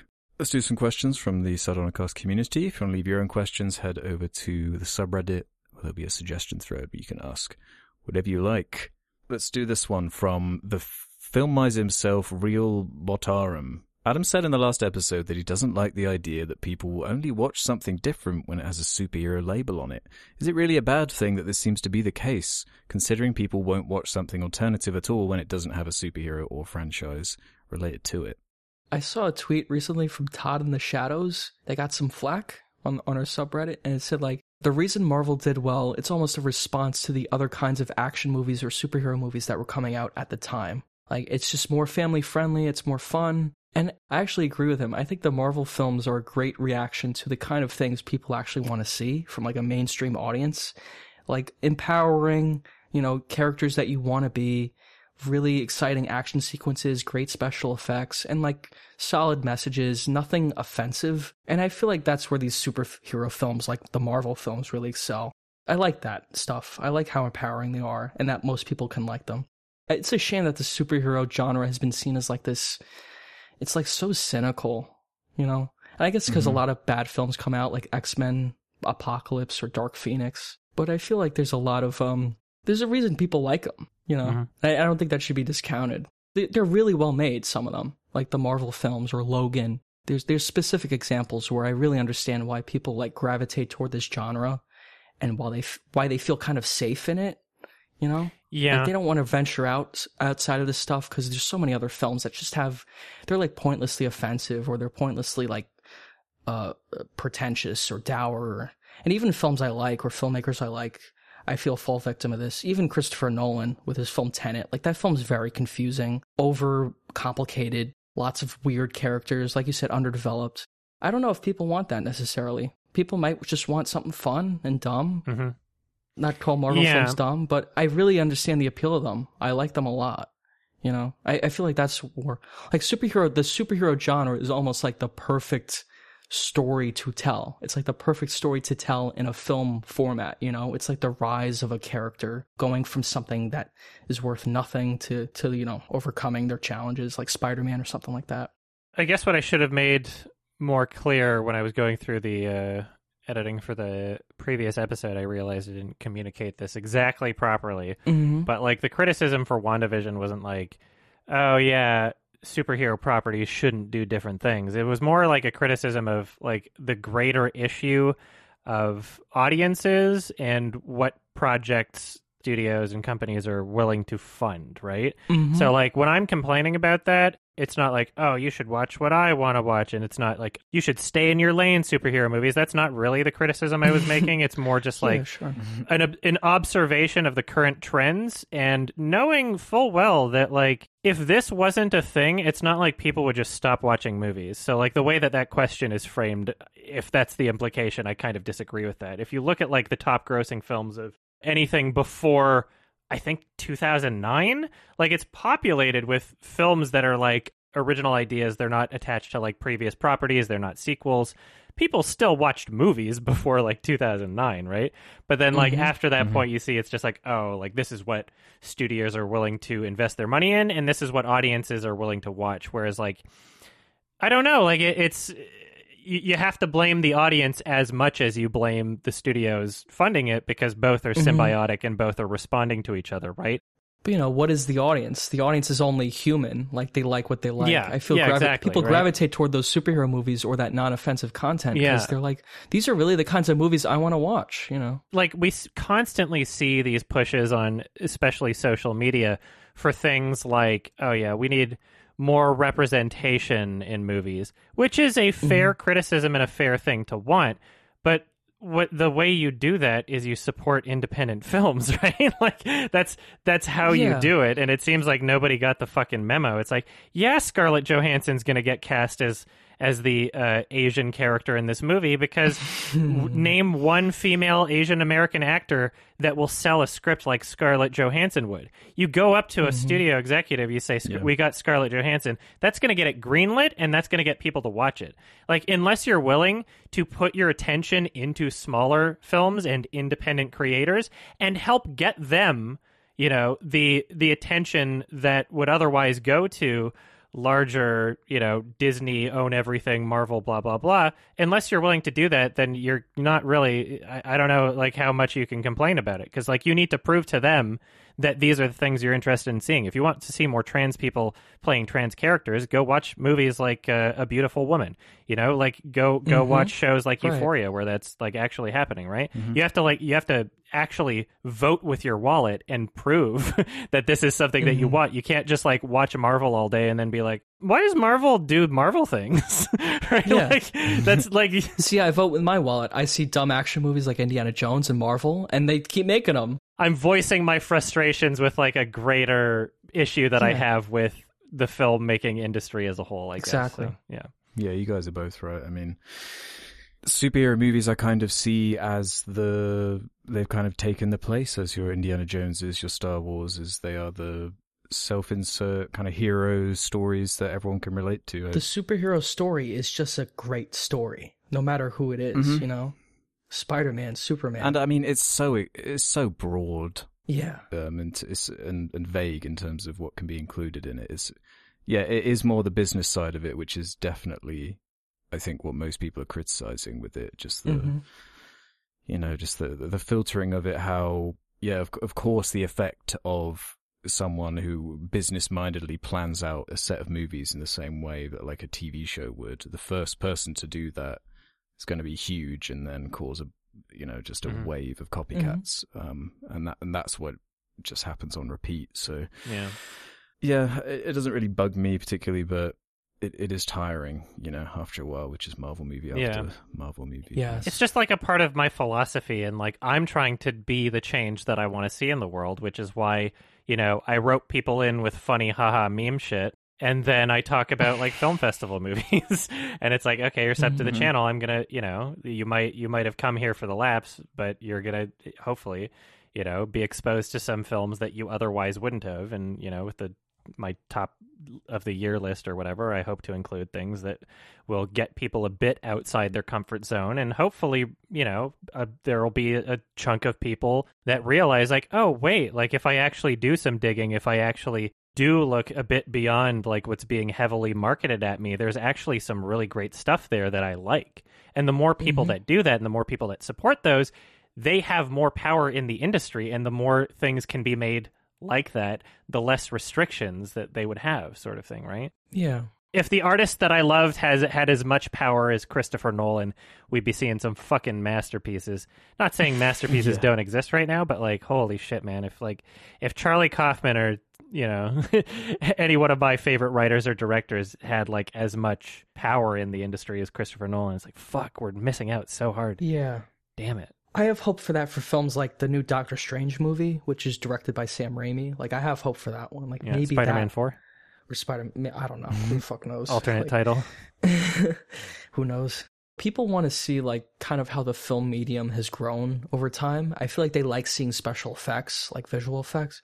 And the only people who can afford to make, groundbreaking special effects are the people who make superhero movies. Because that's like, that's what most people want to see. That's what makes the most money. It's genuinely impressive to see these effects in the Avengers movies or something like that. I always praise these movies for the visual effects because they are impressive and they're groundbreaking, especially compared to Indiana Jones and the Kingdom of the Crystal Skull. Like, it just looks like shit. Yeah, it's what you see them for. They are a big spectacle. Yeah, like Thanos is a pretty interesting effect. Like, I'd put him on the level of Andy Serkis's Gollum, I think it is impressive. You know what I also kind of realized about myself while thinking about the my apprehension towards starting something like WandaVision is I think that emotionally I had compartmentalized Marvel and Star Wars into these ideas that like where it's like, okay, I'm done, like I watched these things to be a part of the greater cultural conversation, and then we got Endgame and the fucking trilogy ended, and I was like, yes, I'm out. And then it just kept going, and I'm mad Yeah, that's the thing. It's going to keep going for a long time. It's not going away. It will never stop, man. It's that everybody expects me to weigh in on these things, and I'm like, fuck, like I thought I escaped. Yeah, it's because these things are really culturally significant for film. Yeah. Like, that's why I still talk about them. And I do like them. I think Marvel's got decades left in it, man. I really think think it's going to stick around. I do too. It's really its own thing. I mean, it has to. It's still profitable, so. It's almost like its own film. It's like a it's genre. Its own, it's its own institution. White Socks 141 has a interesting one. My impression from listening to the podcast is that you guys all think movies... Wait, sorry, this is written weirdly. My impression from listening to the podcast that you all think of movies as of an art... Oh my god. My impression from listening to this podcast is that you all think the movies as an art form that you enjoy. Oh my god. You gotta proofread this shit sometimes, guys. This guy's an idiot. Did you understand what it was trying to say? Yeah, oh my god. My impression from listening to the podcast is that you guys all think of movies as a form of art that you enjoy. There you go, I had to fix it. What are some mediums of art that you don't enjoy yet, but you'd like to enjoy in the future? That's interesting. Poems? I could never get into poems. They don't make me feel anything. That's a medium of art. Do you like lyrics and songs? Because that's just true. poetry. I guess. Yeah. It's just poetry with a rhythm. That's true.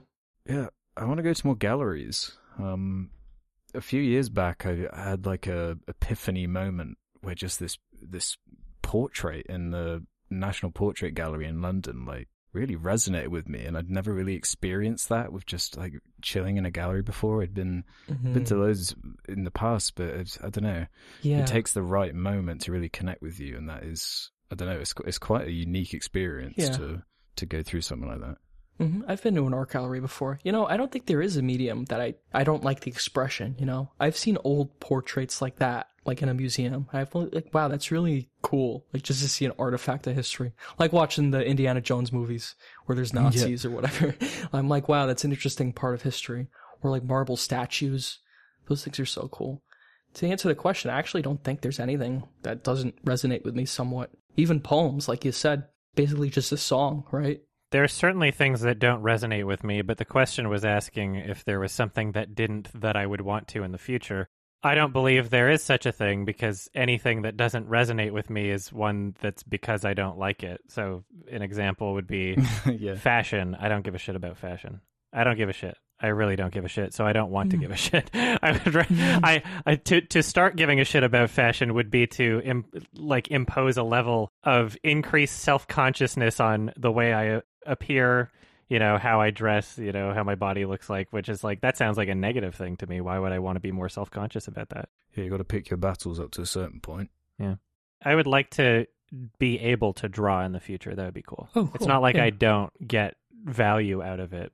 I would like to develop that skill at some point in the future if I ever had the time for it, which I might never. I used to love to draw as a kid. Like, I just draw on my own, you know, every night. Just draw shit. Like, even if it didn't make sense. Yeah.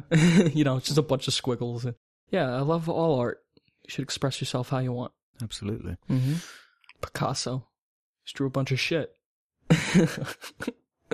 Yeah, I went to a Picasso gallery, actually. Cool. But I was too young. It was before it really connected with me, so. Should we end on this one then from Skelly Dude 11? After listening to your episode about pirating movies, I'd like to ask you what your thoughts are on emulating video games. Do you frequently download and emulate games, or does it feel too immoral for you? Does the argument of failing to provide a product to people apply when they have no literal way to play a game, like Mother 3 or games released outside of region? No, dude, you gotta get 100%. A GameCube, and you gotta get the game. I'm sorry. If you don't do that, then you're a pirate and you're stealing. But it's not available on GameCube even. I'm sorry, you gotta get the copy. That's it. That's the only way to do it. I have a GameCube. I got the Hulk video game, or whatever the fuck it is, you know, whatever game. The SpongeBob Battle for Bikini Bottom. What is this called? A video game? Yeah, and you gotta get the disc, and that's the only way to do it. And if you don't, you're a criminal. Sorry. What's crazy about this is like, you're gonna go to jail. There's so many fucking companies, especially Nintendo, that would make a killing if they just embraced it. And we're like, fuck yeah, we're releasing this on PC. You can mod it. 100%. Whatever. Like, or fuck yeah. They kind of dipped their toe in it with the SNES Classic or whatever, where it's like, we've preloaded like 20 games onto this thing and it has HDMI out now. But it's like, then you just go on eBay and you see cheaper versions that are just literally from China, where it's like, we've loaded 600 games onto it, and it's the same thing. And it's just like, fuck, well, which one? Why don't you care? Why don't you want to take my money? Like, why hasn't Nintendo, like, me buying a Nintendo Switch, part of the reason behind doing that was the first Nintendo console I've ever owned. Damn. Part of the reason I did that, it was like, I was hoping at some point that, like, I would be able to play N64 games on it. Like, I would be able to download it from the Nintendo store. I don't think I can. Like, why not? I don't know. I mean, if I got an emulated or jailbroken version of the Switch, then I could. It turns out the pirates are providing a better fucking service. Why don't you want my fucking money? I hate it. Yeah, you're right. Yeah, and there's kind of an issue with game preservation too. 100%. They're constantly tinkering with like the code and re-releasing versions and patching things and yeah. If you care about history. It is pretty different from a movie, right? Like remastering a movie, or I guess you could buy a movie on Blu-ray or 4K. Like that's kind of an upgrade, but I agree with the preservation aspect. Like it's important. It's super important. I'm kind of opposed to like remastered. Even those are like better than, like at least you can get the game in a new version, you know? When I get games on Steam, you know, I don't have to get a remastered version because it just kind of, once you have the hardware for it, you can upgrade the game yourself, like play with high graphics or in 4K. Like that's what I do with like BioShock now. You know, at the time I couldn't do it, but now it's different. I don't know. Yeah, you hear all these stories of like how these devs from a few decades ago just they just got like no backups of anything they made, so all the source code's just lost. Yeah. Wow. I don't find it immoral particularly. Of course not. Especially if it is for something like that. If it's something if you literally cannot get it anywhere, like Mother 3, I mean, what other choice do you have? Yeah, I don't care if the law is written that way. It's literally censorship. You're trying to prevent people from accessing information, so go fuck yourself, Nintendo. No, you're all thieves. Our subreddits exist so seriously. You guys are pirates. You're stealing from Nintendo, a company that has millions of dollars. Fuck you. I still got a GameCube. I'll only play my shit on my GameCube. Never. Do you see how, like, Nintendo are such assholes about it? Like, the latest Mario game has, like, a date they're going to stop selling it. Yeah, fuck that noise. Nintendo is awful. Nintendo is terrible. I hate them. What are you talking about? Remember when they were, like, copyright striking people on YouTube for, like, including their footage? Like, what a bunch of fucking assholes. Oh, yeah, and then they had to learn to, like, get into this century. Don't you realize that's the reason why these games are so successful? Yeah. Like, remember when PewDiePie streamed that stupid, like, Amnesia game? Like, everyone bought that game just because of him. It was a good game. They like underappreciate the value of like people just discussing these things in an open forum. Yeah, it turns out people are promoting my product for free. Yeah, like who gives a shit what people are saying? Turns out that watching somebody play a video game isn't the same experience as playing it yourself. And that it's literally just a fucking advertisement. Because they would just like block everything. And then eventually they're like, no, we have a Nintendo partner program now where they take 60% of the revenue that is already cut by like YouTube and your network. So it's like 60% of what you remaining have. Exactly. And yeah, and then eventually they were like, I guess we won't copyright strike anymore. And, you know, they just want to control what you say. They don't want you to say anything bad. Oh, yeah, that too. I forgot about that. You weren't allowed to say negative things about their games. That's awful. Oh, fuck Nintendo. Imagine seeing a guy who's like, yeah, this game is amazing. There's nothing about it that's wrong. It's incredible. It's the best thing ever. It's because that doesn't exist. There's grayness to all these things. Like, to be that, like, blind to this, it's just stupid. It's just, like, corporate trying to control. And the irony is they have some of the most, like, polished, cleanest games, and often, like, companies don't like it when you're shit-talking, like, a broken game or a product that they're not proud of. But they're so, like, detail-oriented, and, like, the products they release, like, everyone loves. They're really missing a beat with that. It's just criticism. That's it. They're detached. Yeah. Oh, totally detached. Why don't you want my money, assholes? I hate it. Well, so many companies, we say it all the time in the movie industry too. There's so many movies I want to buy that I just can't. HBO Max, not everywhere. Yeah. The region-free Blu-ray player I have to play like Climax or any of those kinds of movies. I mean, they stopped with 4K Blu-rays. Those are all region-free. Oh, yeah? That's good. It's funny that each generation, from DVD to Blu-ray to 4K, DVD had like 8 regions, and then Blu-ray's like, nah, that's kind of stupid, let's do 3. And then 4K is like, nah, that's kind of stupid, let's do no regions. So it's like they've literally all the arguments that they've been using, these like corporate bullshit arguments about piracy, they're like, we were wrong the whole time, but we're not going to admit it.